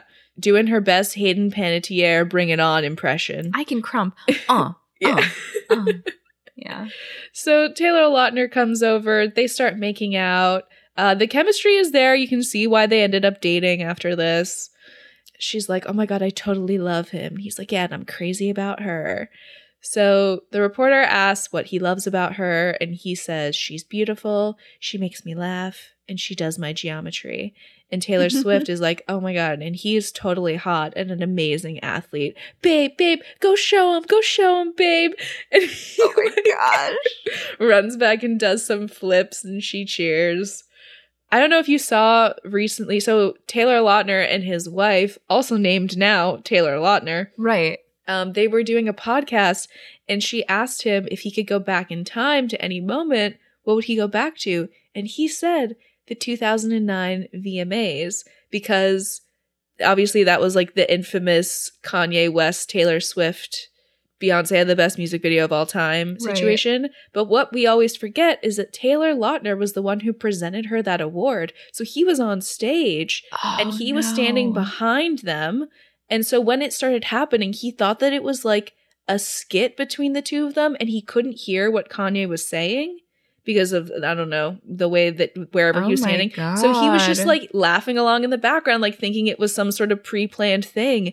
And then Taylor Swift turns around and he saw her face and was like, oh, this was not a pre-planned thing. So if he could go back in time, he would go back and stop that moment from happening because he was standing right there. And I was like, holy shit. And that is why you are like her best ex that only ever got like a great song written about you, because the song Back to December is about him. And then it also makes sense because there's a lyric in Back to this December about like that September night, like the first time you saw me cry. Wow. And like held me in your arms, about that night. So wow. The more you know. And that was our Taylor talk. Like got the philosophy out with it. Jesus. Yeah, I just saw that like last week, so it's very top of mind, but that's fascinating. Pretty crazy. I'm gonna have to go back and watch that video again because I didn't even realize he presented her. No, me neither. Wow. So we go back to Topher Grace, who is trying to drum up some ideas for Valentine's Day with his stupid mailroom buddies. Stupid. They're so dumb. He's like, oh, I have, a dinner reservation and I got us tickets to see a movie at the Hollywood Cemetery, which is like a cool thing. Like people do that. Yeah. And they're like, oh my, like, what? Ew. And I'm like, this is perfect. Yeah. One of his ideas is like a homemade dinner. And I'm like, yeah, that's very thoughtful and lovely. I would love that. And low key for a couple of weeks. Yeah. You don't want to go too crazy. Just do a little slightly elevated date night. Yeah. And they're like, you should get her a real gift. He's like, guys, again, 2 weeks. Yeah. Am I the only one dating someone here? These dudes are fucking stupid. Yeah. Clearly don't take advice from them. Yeah. So we go back to school and the reporters are asking the Taylors how they met. And Taylor Swift is like, well, I wasn't into him at first because he used to shoot spit wads into my hair in class until one night I was brushing out my hair and found a spit wad that was actually a note and it said, "What's up?" And I just thought it was so cute. And then Taylor Lautner is like running over the hurdles and ends up tripping over one and like just landing in like a fucking like a roll, like just super smooth. Like a freaking panther or something. It's crazy how smoothly he recovers. Like a werewolf. Oh my God. And then he comes over and he's like, "Oh, did you like tell him about the spit wads?" And he's like, "Yeah." And they make out again. He's like, "There you have it. Young love, full of promise, full of hope, ignorant of reality." The rogue cameraman, you know, he gets his shot. He gets his time, his limelight. What can you say? He was born for a man on the street. Yeah. Excuse me, ma'am, for $1. Can you tell us how you and your boyfriend met? Miss, for $1. Name a woman. Any woman. Have you ever encountered Billy on the street? No, but I would love to. I would absolutely love to. Freak out, yeah. Yeah. I'm just imagining him coming up to me and being like, "Ma'am, for $1, name any movie. And I'm like, double it and pass it on to the next person. You're like, suddenly I've forgotten every movie I've ever seen. Yeah, or just like, "Oh, I'm listening to 3 a.m. by Anna Nalick." Yeah. I love that that's the song that comes to mind. Oh, tragic. So we go back to Hector Elizondo. We haven't seen him in a hot minute. Yeah. He is calling the infamous Sienna Bouquet, finds out that Edison's flowers unfortunately are not going to be delivered today. He's going to have to wait till tomorrow. And Edison storms out and is like, "No, it has to be today." I'm like, relax. Yeah, they just let him go and cool off. Emma Roberts tells Shirley MacLaine and Hector Elizondo that she hasn't been having the best day herself. Explains the whole thing about how her and Carter were supposed to do the deed today, and she wanted it to be magical. And Hector's like, "Well, love can't be planned." And Shirley's like, "Hector, it's not love they're talking about, it's sex." Okay, Shirley. I know. So Emma explains that they're going to schools across the country. I think she's going to Stanford, or he's going to Stanford, and she's going to Yale or something. Yes. I was like, okay, smarties. Yeah, the fuck? We got a little Miss Rory Gilmore over here. Yeah. And she basically says that she thought that if they had this experience connecting them, that it would be easier to stay together long distance. Besides, it's not like she's going to sleep with one person for the rest of her life. Mm-hmm. And Hector's like, "Well, that's what we did." But, you know, it was a different time. People weren't as promiscuous as they are now. And Shirley has a little look on her face. Something's up. And Hector's like, "You know, even with long stretches apart, we still manage, and we're renewing our vows this year." And Shirley just, like, bursts into tears and walks away. Mm. And Hector's like, excuse me for a moment. Let me go check on my wife. Meanwhile, Emma gets a phone call from Carter, and she starts to broach the idea that maybe today isn't the day for them. And Edison takes this opportunity to sneak out of the house on his little bike. Emma does see him riding off, so she rushes after him in her beat-up old blue VW Bug. Yeah, I did write, "Emma, wash your fucking car." Because I was like, just at least wash it. I'm also like, you live in a gorgeous house. Like, I'm absolutely positive you could probably touch up the car. Her family is doing fine. Yes. So we cut back to Hector and Shirley having a pretty intense conversation. Shirley tells him that when he went to Florida to build those apartment buildings, he was gone a really long time and she was very lonely. And on her birthday, his business partner, Joey, came over with flowers and champagne. And she admits that they ended up having an affair, but it didn't last long and they both regretted it. And she tells him that he is the only man she's ever loved. And he's like, "Why tell me now?" And she's like, "Well, since we're renewing our vows, like, I just wanted to tell you the truth." And he says that the truth makes everything else seem like a lie. What a little rat Joey is. being like, oh, Yeah. let me go to my business partner's girlfriend on her birthday with flowers and champagne? Who's been so Come lonely, on. whose husband has been out of town for months. Yeah, working on our business. Right? Why isn't he there? Yeah. Get his ass out there. Mm-hmm. So we then go back to the plane, and we finally learn why Bradley Cooper hates heart-shaped candy.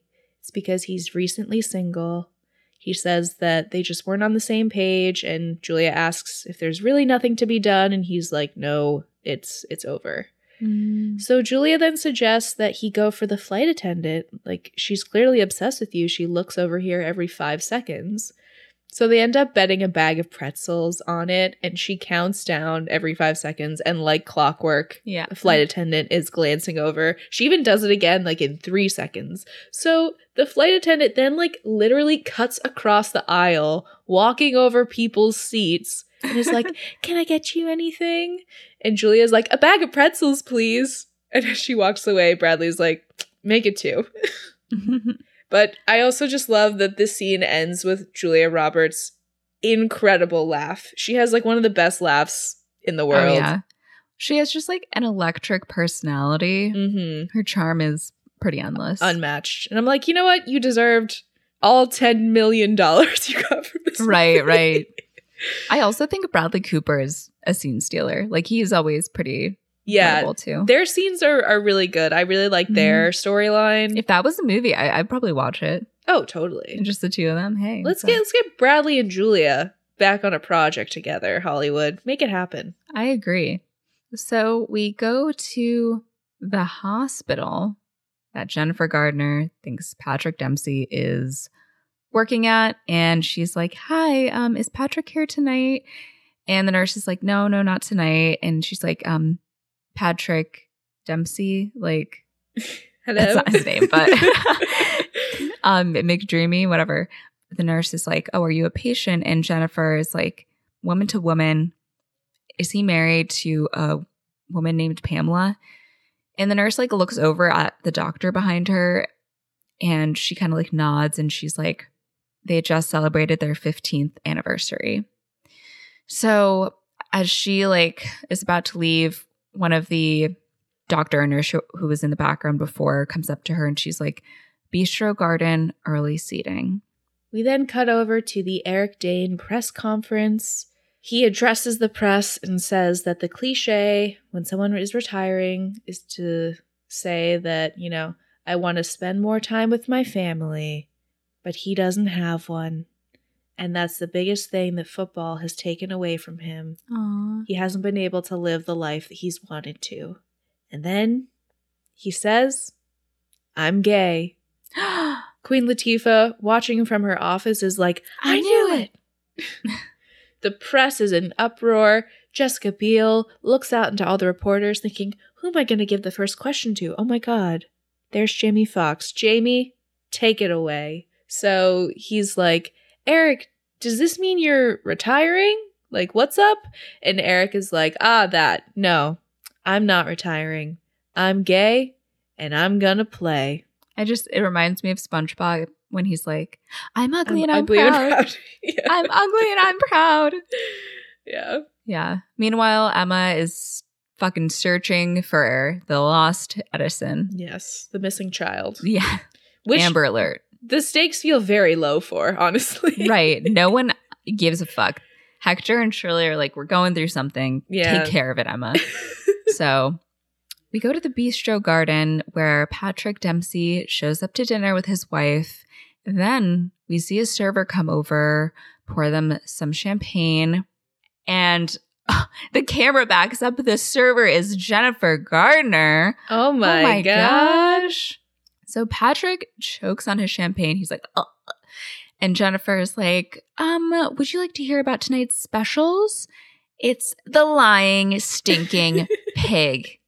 So they start off by cutting off the pig's testicles and just chopping them up into really fine little, just pulverizing them, adding a little arugula, some sage, feta cheese, and then just shoving the mixture back up, the pig's ass. Then he cuts out the cold, useless, tiny little heart and fillets it on either side as an amuse-bouche. And Pamela's like, yeah, I think I'm just going to have the salmon. And Patrick is like, I just need to. And then Jennifer says, the heart of the pig is a little like this, and pulls up this stupid fucking wind up toy heart and puts it on the table in front of him. So then she walks away, hands off her apron to the maitre d', and the maitre d' turns out to be Franklin's dad. Wow. And yes, and he gives Jennifer some huge bags of takeout, and she's like, charge it to my friend over there. And he's like, oh, of course. That's why I put in some extra lobster tails and a cheesecake.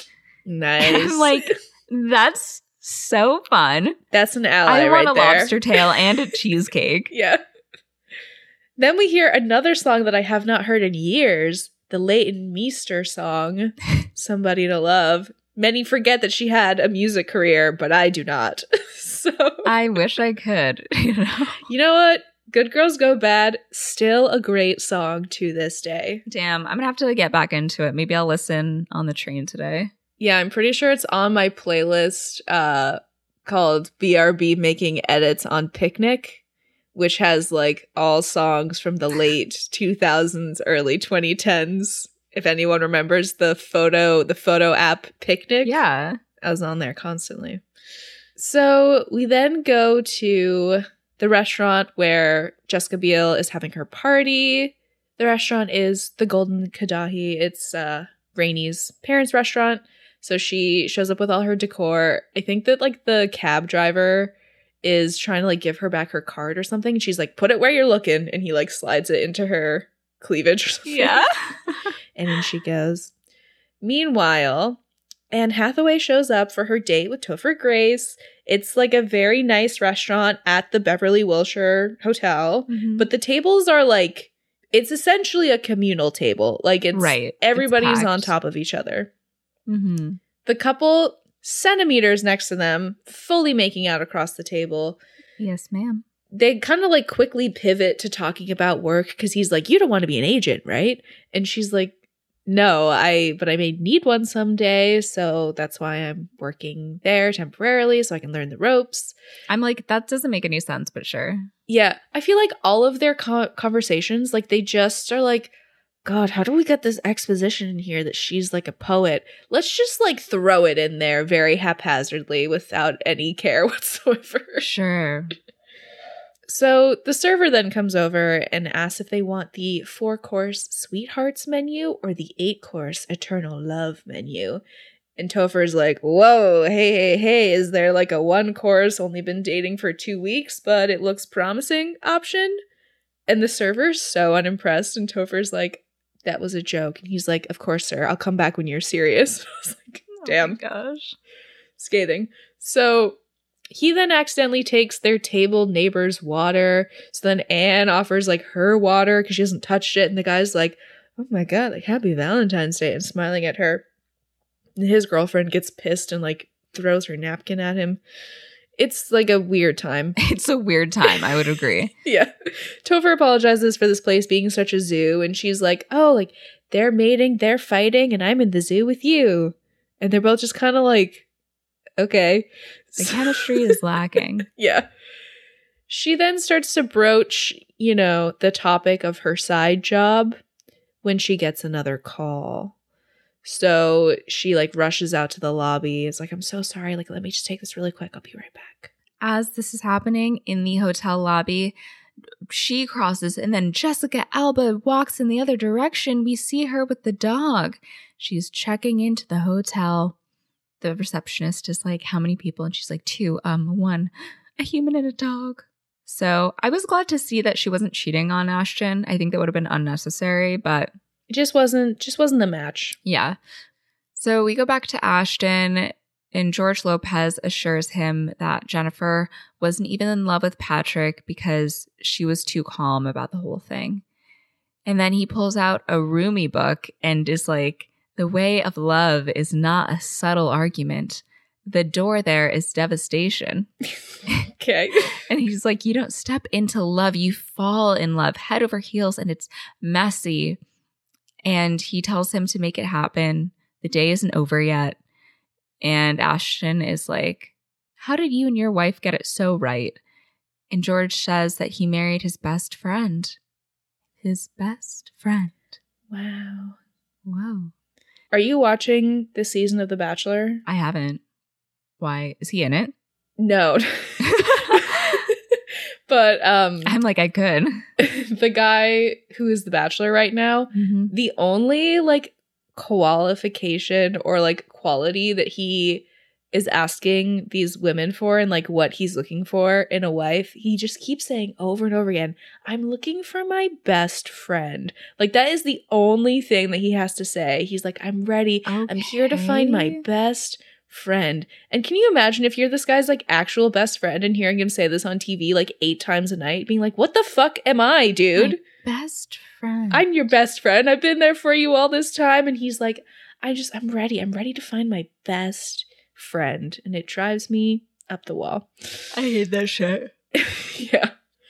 We go to the airport. Bradley Cooper and Julia Roberts, their flight has finally arrived. He wishes her a great trip and goes down to meet his driver. But that's when he notices like Julia getting her baggage. So he goes to help her with her bag. And she is obviously really upset. So she tells him that she just found out that the shuttle takes 9 stops to get to her house. And the cab line is 2 miles long. So now she's going to try and get a rental car. And he's like, damn, listen. Take my car. You traveled all this way. You should spend every second with this guy. Plus, it's already paid for. So she is very touched. It's a very lovely gesture. She gives him a hug. And before she leaves, Bradley says, he's a lucky man. So we go back to the restaurant, and Rainey's mom asks her daughter why she's moping about. And she's like, is it because of a boy?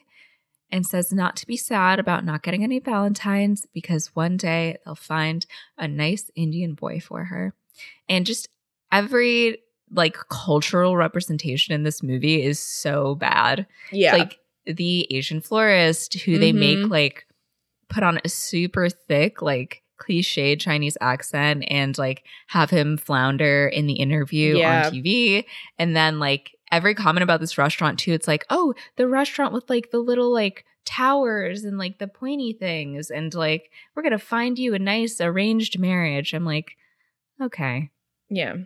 So digressing from all of that shit, Carter comes over and offers to be her Valentine. He is a delivery boy at the restaurant, and Rainey's mom is like, be the delivery boy. Meanwhile, in the hotel lobby, Topher goes out to the receptionist because Anna's been gone. And she's like, oh yeah, she's outside taking a call. So Topher goes outside and overhears Anne finishing up the call with Stanley, the cowboy guy. And she's like, I'm going to run my scratchy little tongue all over you. And at first, Topher is like, oh, she's like talking to her boyfriend. But then Anne does tell him that she is an adult phone entertainer and that this is the busiest day of the year for her for phone sex. Topher asks her why she didn't just tell him, and she says that she has $100,000 in student loans, no health insurance, and if he knows of a job that pays a poetry major more than $40 an hour while keeping her clothes on, then she's all ears. He like pretty blatantly says like, I'm out, and she's like, well, are you going to call? And he's like, I don't know if I can afford it. Bro. This is why she didn't tell you. Yes, exactly. Why are you surprised? Why are you even questioning it when you're acting like this? Yeah. 2 seconds later, he's like, oh, fuck, I'm being the biggest asshole, and apologizes. And she starts walking away from him. And he's like, it's just too much. Like, I'm from Muncie, Indiana. Like, the craziest thing I ever did was leave Muncie, Indiana. It's not you. Like, it's me. I'm sorry. And walks away, and Anna's crushed. So I'm like, the character development is so poor. It's bad. They're like the couple with no chemistry. they're going to break up. But don't worry, we're going to get them back together. Yeah, in about 3 minutes. So we go to the Hollywood Cemetery. Everyone is showing up for movie night. Topher is eating chocolate alone, as he deserves. We also see Hector in line trying to buy his ticket. And he is the next person in line when they announce that they are sold out of tickets for tonight. No. And he's like, no, you don't understand. I need a ticket. I gotta get in there. Topher comes over and is like, listen, I have an extra ticket. Come with me, buddy. So as they go into the cemetery, Hector explains that he and his wife used to come here every Valentine's night, except tonight. And then he asks the story behind Topher's extra ticket. Topher says it's not a good one. It's just the worst Valentine's Day of all time. And I'm like, relax, buddy. You're being a little bit dramatic. Yeah. So Edison comes into Sienna Bouquet and says that Ashton owes him flowers. So he grabs the special silver box and is like, okay, where are we taking them? Cut to the restaurant where Jessica Biel is sitting alone with her gigantic heart pinata hanging up and like all of her decorations around her. And one of the men from the wedding party tries to go up to her and she just like inhales some helium from a balloon, is like, okay, I'm going to go now. Have a nice life. And I'm like, you're getting high. Like you're doing whippets. You're doing whippets at the Indian restaurant. So then Our whippets aren't like helium though. I am pretty sure it is. Because that's what makes the whipped cream. Like you basically just have the nitrous oxide. But like you can inhale helium you don't get high from inhaling helium. Do you? Because I've seen people selling it like literally in Brooklyn. Let me see. Maybe it's nitrous oxide. Yeah, because I'm like, I have certainly, as a child, when you're at an event and they have balloons and you inhale the helium, but I don't think you get high from it. Unless maybe it's like a certain quantity. That's what I'm wondering. I remember when I was in Thailand, they were selling balloons on the street that were filled with like laughing gas. Yeah. So whippets, also spelled whippets or whip-its, is modern slang for nitrous oxide used as a recreational inhalant. The name comes from the whipped cream aerosol canisters, which users crack open to get at the gas inside.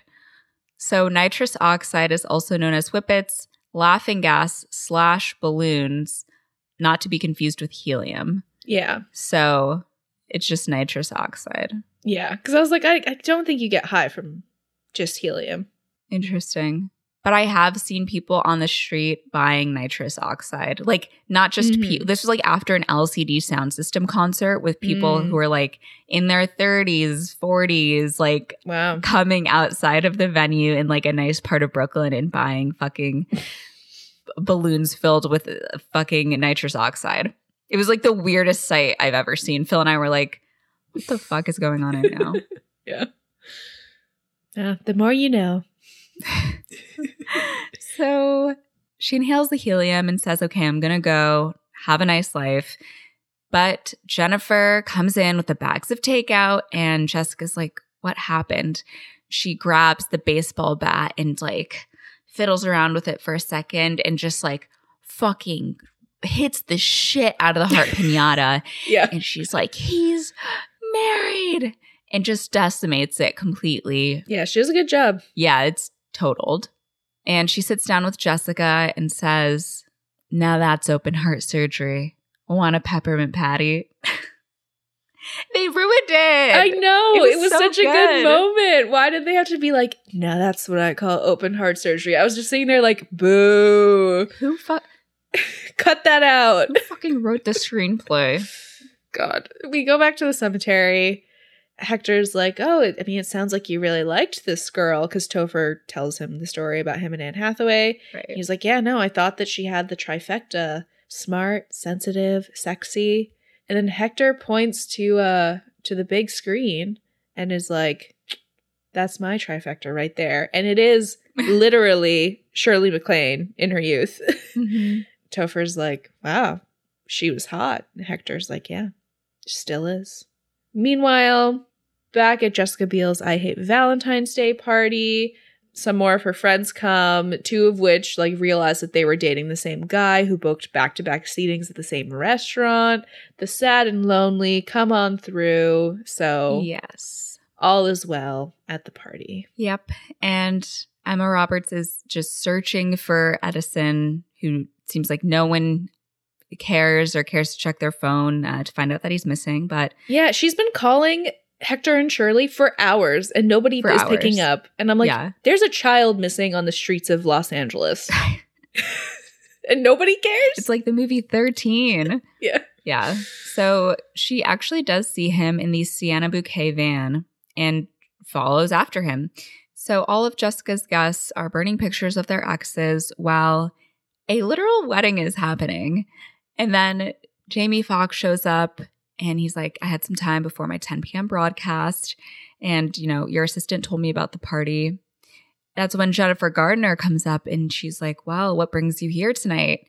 And he says, I'm Jessica's date. Oh my God. He likes her. Yeah. So meanwhile, outside the restaurant, Emma finally catches up to Edison. And he's like, I'm sorry for running off. I know I shouldn't have done that, but this was really important. I need to give her the flowers. Okay. In that same exact tone of voice. I need to give her the flowers. This was cute when you were 6. You're too old for this. Grow up and get a job. So, hi, I'm 12 and I love working. I love to work. I love to work. Terrifying. Why sit around and relax when you could work? God. This is the TED Talk girl boss. The like 15-year-old girl boss TED Talk. Yeah. So we go to the limo. Bradley Cooper's driver is like, oh, you know, in all my years of driving Bradley Cooper, he's never given up his car for anyone. You must be pretty special. Mm-hmm. So then back at the cemetery, Hector and Topher, they're passing a flask back and forth, just, you know, licking their wounds together as they watch the movie. And that's when Shirley MacLaine herself shows up in this amazing, like, cape outfit. This, like, evening gown, like a vision. She's like, Hector, where are you? And everyone's like, down in front, lady. I can't see through you. Just being very obnoxious. Mm-hmm. They finally reunite in the middle of the crowd in front of the screen. And she's like, Hector, I know I let you down and maybe I don't deserve your forgiveness, but you're going to give it to me anyway. Because when you love someone, you love all of them. That's the job. Aww. And he just goes, I know that now. And he puts a finger to her mouth and says, I'll never leave you. And they kiss, like it's synchronized with the kiss on the screen in the movie. The whole crowd applauds. And Topher is feeling inspired. He grabs his coat. He runs out of there. Yes, he does. Back at the restaurant, Jamie Foxx is the life of the party. Yeah. He is like playing a piano. Him and Jessica are duetting I Will Survive. And Edison actually goes over to Jennifer Gardner at the bar and gives her the box of flowers. And he's like, you're my Valentine. No. And I literally wrote, no. Yeah. So she like thanks him and opens up the box. It looks like they're like orchids on ice or on some like glass type pebbly situation. And I'm like, it doesn't look that great. No. And I don't know why it had to be in a box. Yeah. Like, I feel like an orchid arrangement would have just been so much prettier. Yeah, orchids on the stem, gorgeous, beautiful. And then they actually survive. Yeah, it was just like weird to me. Just the flower on Or I thought ice? it was going to be like a type of flower that only like blooms at night or something. And that's why it had to be kept in the box. I don't know. But really lackluster. For me. Yeah, lots of build up to nothing, which is a common theme. Yeah. Savage. So Jennifer asks him if he's sure she's the one he wants to give this to. Because when you pick a Valentine, you have to make sure you pick the right one. And Edison says he loves Jennifer and asks if it's the age difference or his height. She tells him it wouldn't be right, because she knows Ronnie likes him. And Edison says he likes her a lot too. And she also listens to Frank Zappa and loves giraffes. And Jennifer Gardner is like, it's these things that can turn a friend into someone you love. And Edison asks if that's ever happened to her. And then a light bulb goes off in Jennifer Gardner's head. And Jamie Foxx finishes his song. He's like, I have to go. And teaches Jessica like how to do a fist bump, which I'm like, you never. How like could you not know? Yeah. Then Edison gives Ronnie the flowers and says he doesn't usually go for girls his own age, but she's really cool. Yeah. So we cut to dancing with the wedding party to this like rendition of I'm Yours. Oh, of like Signed, Sealed, Delivered, that song? Yes. Yeah. I was like, not the Jason Mraz song. Oh my God, no. No, Signed, Sealed, Delivered. So everyone is like getting along. There's kind of like a party happening. It is really a blast. It does seem like it ended up being very fun. Mm-hmm. But Jessica decides to slip out of her own party. Meanwhile, outside the restaurant, Emma meets up with Carter because, as you remember, he is the delivery boy because this movie will not rest until literally every single person is connected. It's like too much. It's too much. I don't like it. So he's like, oh yeah, I tipped the valet to keep an eye on Edison. That's not what you do. Yeah, he's like, oh, I set up like some blankets and pillows in the back of the delivery van and we can go have sex on Mulholland Drive. Your virginity in the food delivery van. How does that sound? Yeah. And she's like, listen, I'm not so sure that I'm ready for this. Like, you can't just plan sex. It just has to happen. And I'm like, I mean, spontaneity is great, but when it's like your first time, there should be some planning, maybe. Just at least make sure you have protection is what I mean. Like, that kind of planning. I would say that's a good idea. Yeah. So she tells him that this setup is so sweet and she loves him, but she thinks that they should wait. Mm-hmm. And he says, that's okay. He loves her too. They can still make out, right? And she says yes, as we hear Miss Swift in the background. Today was a fairy tale. You wore a dark gray t-shirt. You told me I was pretty when I looked like a mess. Today was a fairy tale. Yeah. So, as the song is happening, Taylor Lautner drops Taylor Swift off at home after their date. And, like, as she's walking away, he, like, stops the elevator doors with his bare hands. Like, yeah, with his bare hands. I was like, oh my God. Oh my gosh. So she, like, comes back for one last kiss. The doors close and she, like, slides to the ground all giddy, grabs her bear and goes inside. Emma is in bed and Carter is cleaning up at the end of his shift and he texts Emma saying, Happy Valentine's Day. I will always love you. Very sweet. So we're wrapping it up. The storylines are coming to a close. Coming home. We're coming home with it. Only took 2 hours. Yeah. Only took 2 hours of nothing to get here. Mm-hmm. So Queen Latifah, of course, girl bossing. She's working late at the office and gets a phone call. Except it's one of Anne's clients. And at first she's like offended, but then decides to take her call as this like alter ego who is an African queen named Nzinga and like slaps her ruler and she's like, kneel to Nzinga. Yeah. Yeah. That's better. Ow, that actually kind of hurt. We go back to Sienna Bouquet. We can't escape Sienna Bouquet. Ashton's last employee, Kathleen Marshall, because Gary Marshall's kids are always in his movies. She stands up on a chair and is like, attention, I am going home. Good night to the greatest boss in the world. And just wanted to say that we all love you. And she leaves. We have this kind of little interlude. We see Jennifer Garner driving somewhere. Where could it be?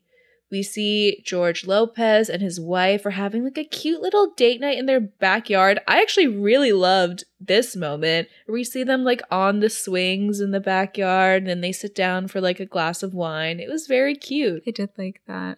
We then see Eric Dane sleeping in a chair in his living room when in comes a man, and the man leans down and touches some flowers to his face.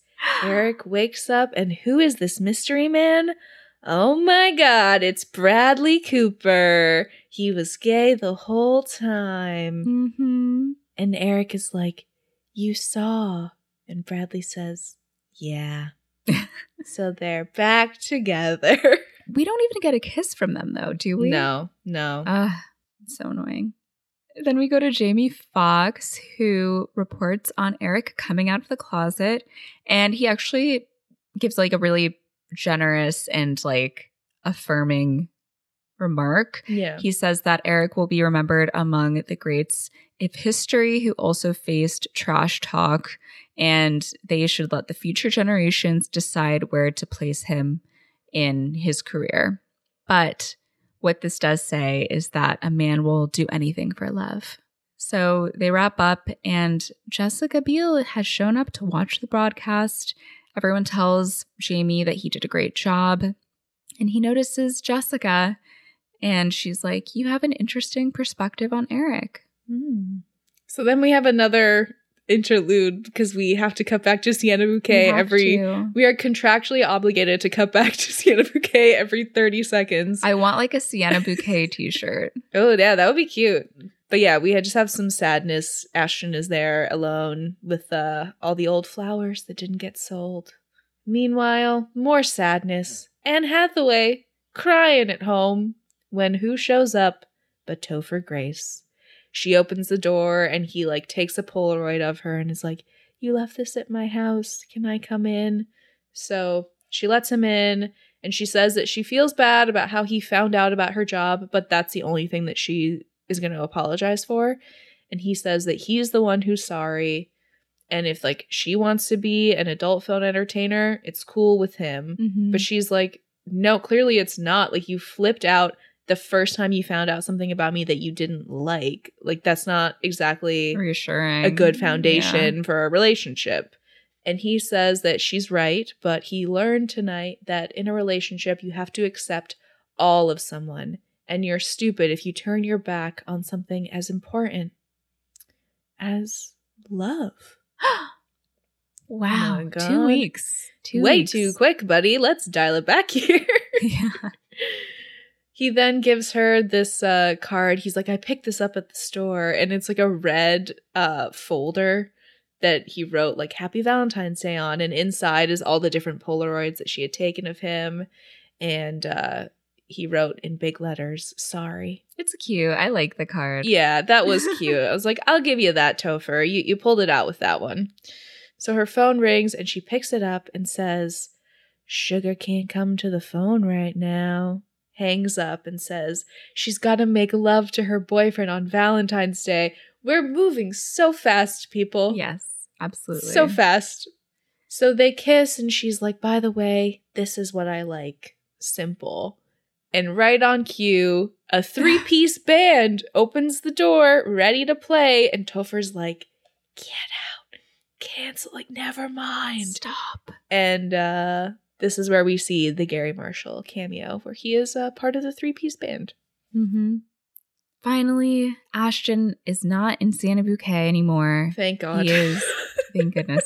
He's like on a bridge that we see earlier in the movie, just tossing old rosebuds into the water on the bridge outside.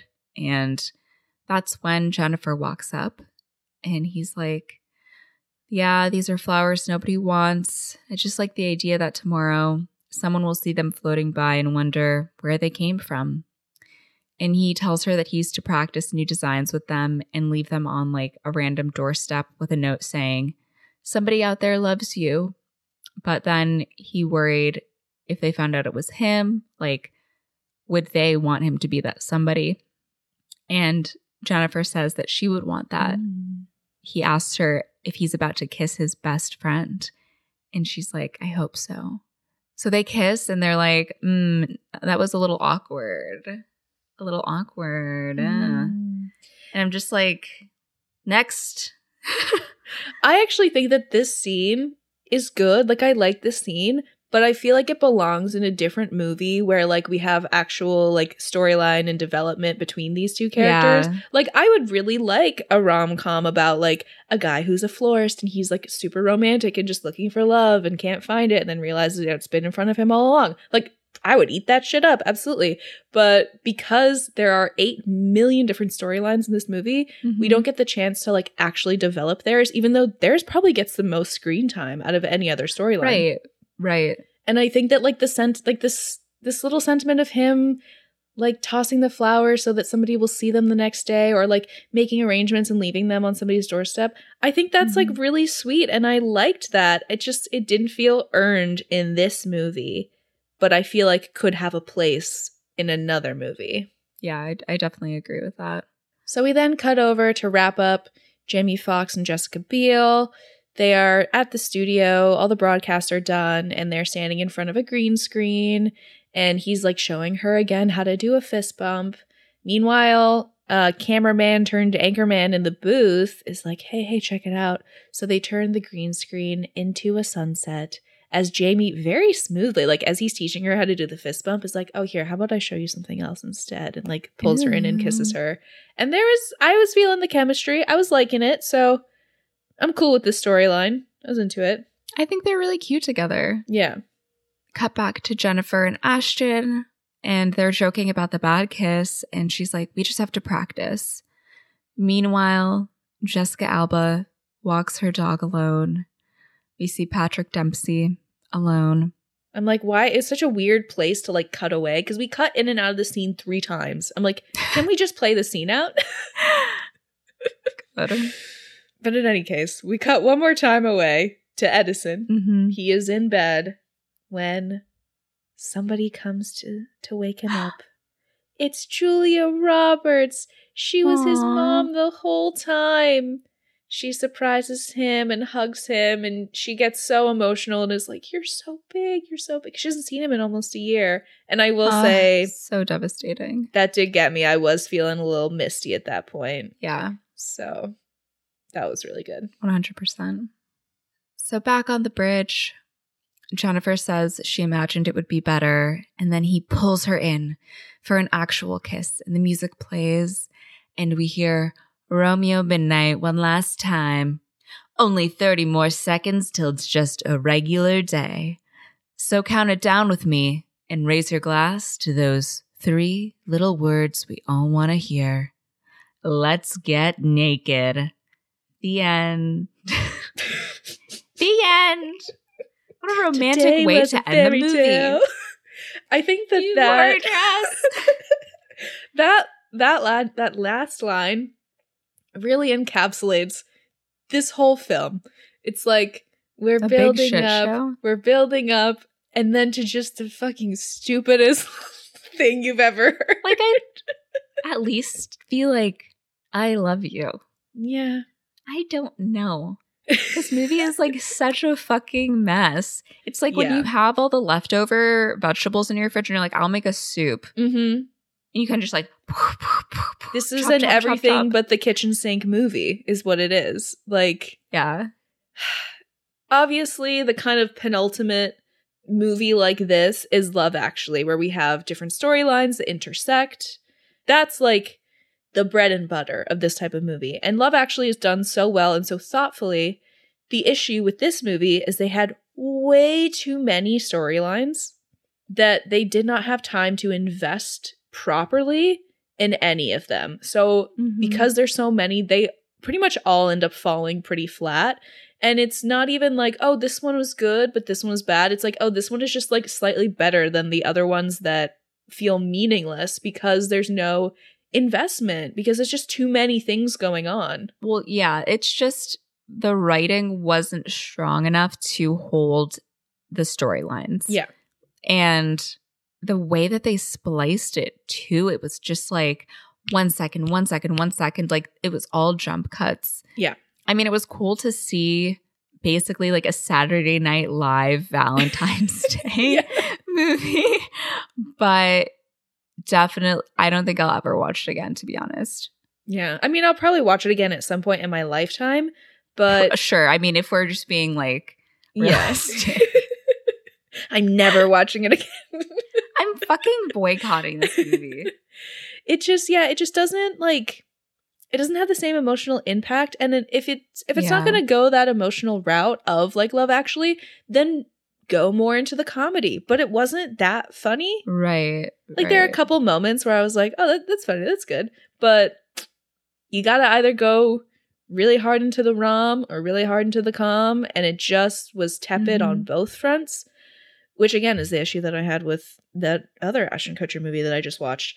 But right. Yeah, it just, the editing made it really hard. It kept interrupting the flow. We just didn't get like really long scenes of dialogue. It was just too brief. Right. And I think that something that exacerbated that was like, so we're not getting the dialogue. We don't get the connection, like the building up aspect. And then they left in like super corny one-liners and like jokes that really didn't ever land. And it's just like, well, you could have at least used that time to increase the romance quality and to have them like get that build. And it's a 2-hour movie too. It's long. It's so long. Yeah. It's not going to get a good rating from me. It's a shame because like it's an interesting premise. Like I love a little like a snapshot into people's lives on like a particular holiday or a season or whatever. And the thing is that I know that New Year's Eve, which was it was also Gary Marshall, it does the same exact thing as this movie, but maybe even worse. So it's not like, oh my God, anything was learned. Really, it's worse. Yeah. Shit. Yeah. Gary Marshall, what the hell, man? It was on TV when I was in New York. I was working in a hotel, so like I had TV on in the background, and it was on. So I was like watching it while I was working for the first time in years, and I was like, New Year's Eve is even worse somehow. That's crazy. Yeah, and it's a shame too because there are so many really talented people in this movie who are capable of giving a fantastic performance, and I don't think that anyone necessarily gave like a bad performance. I think that they, did what they could do. It's an issue with the writing and the pacing of this film. I definitely agree. And I mean, they could have cut like one of the teenage storylines. Yeah. Like they didn't need both. Like there's a lot of fat that can be cut. And also I liked, for me, the top plot lines were Bradley Cooper and Julia Roberts and Jessica Biel and Jamie Foxx. I love Jennifer Gardner's character, but I just, even like the chemistry between her and Ashton, I was like, it's not even adding up here. Yeah, I think it would have been actually a lot better if they did end it as like, actually we're better as just friends.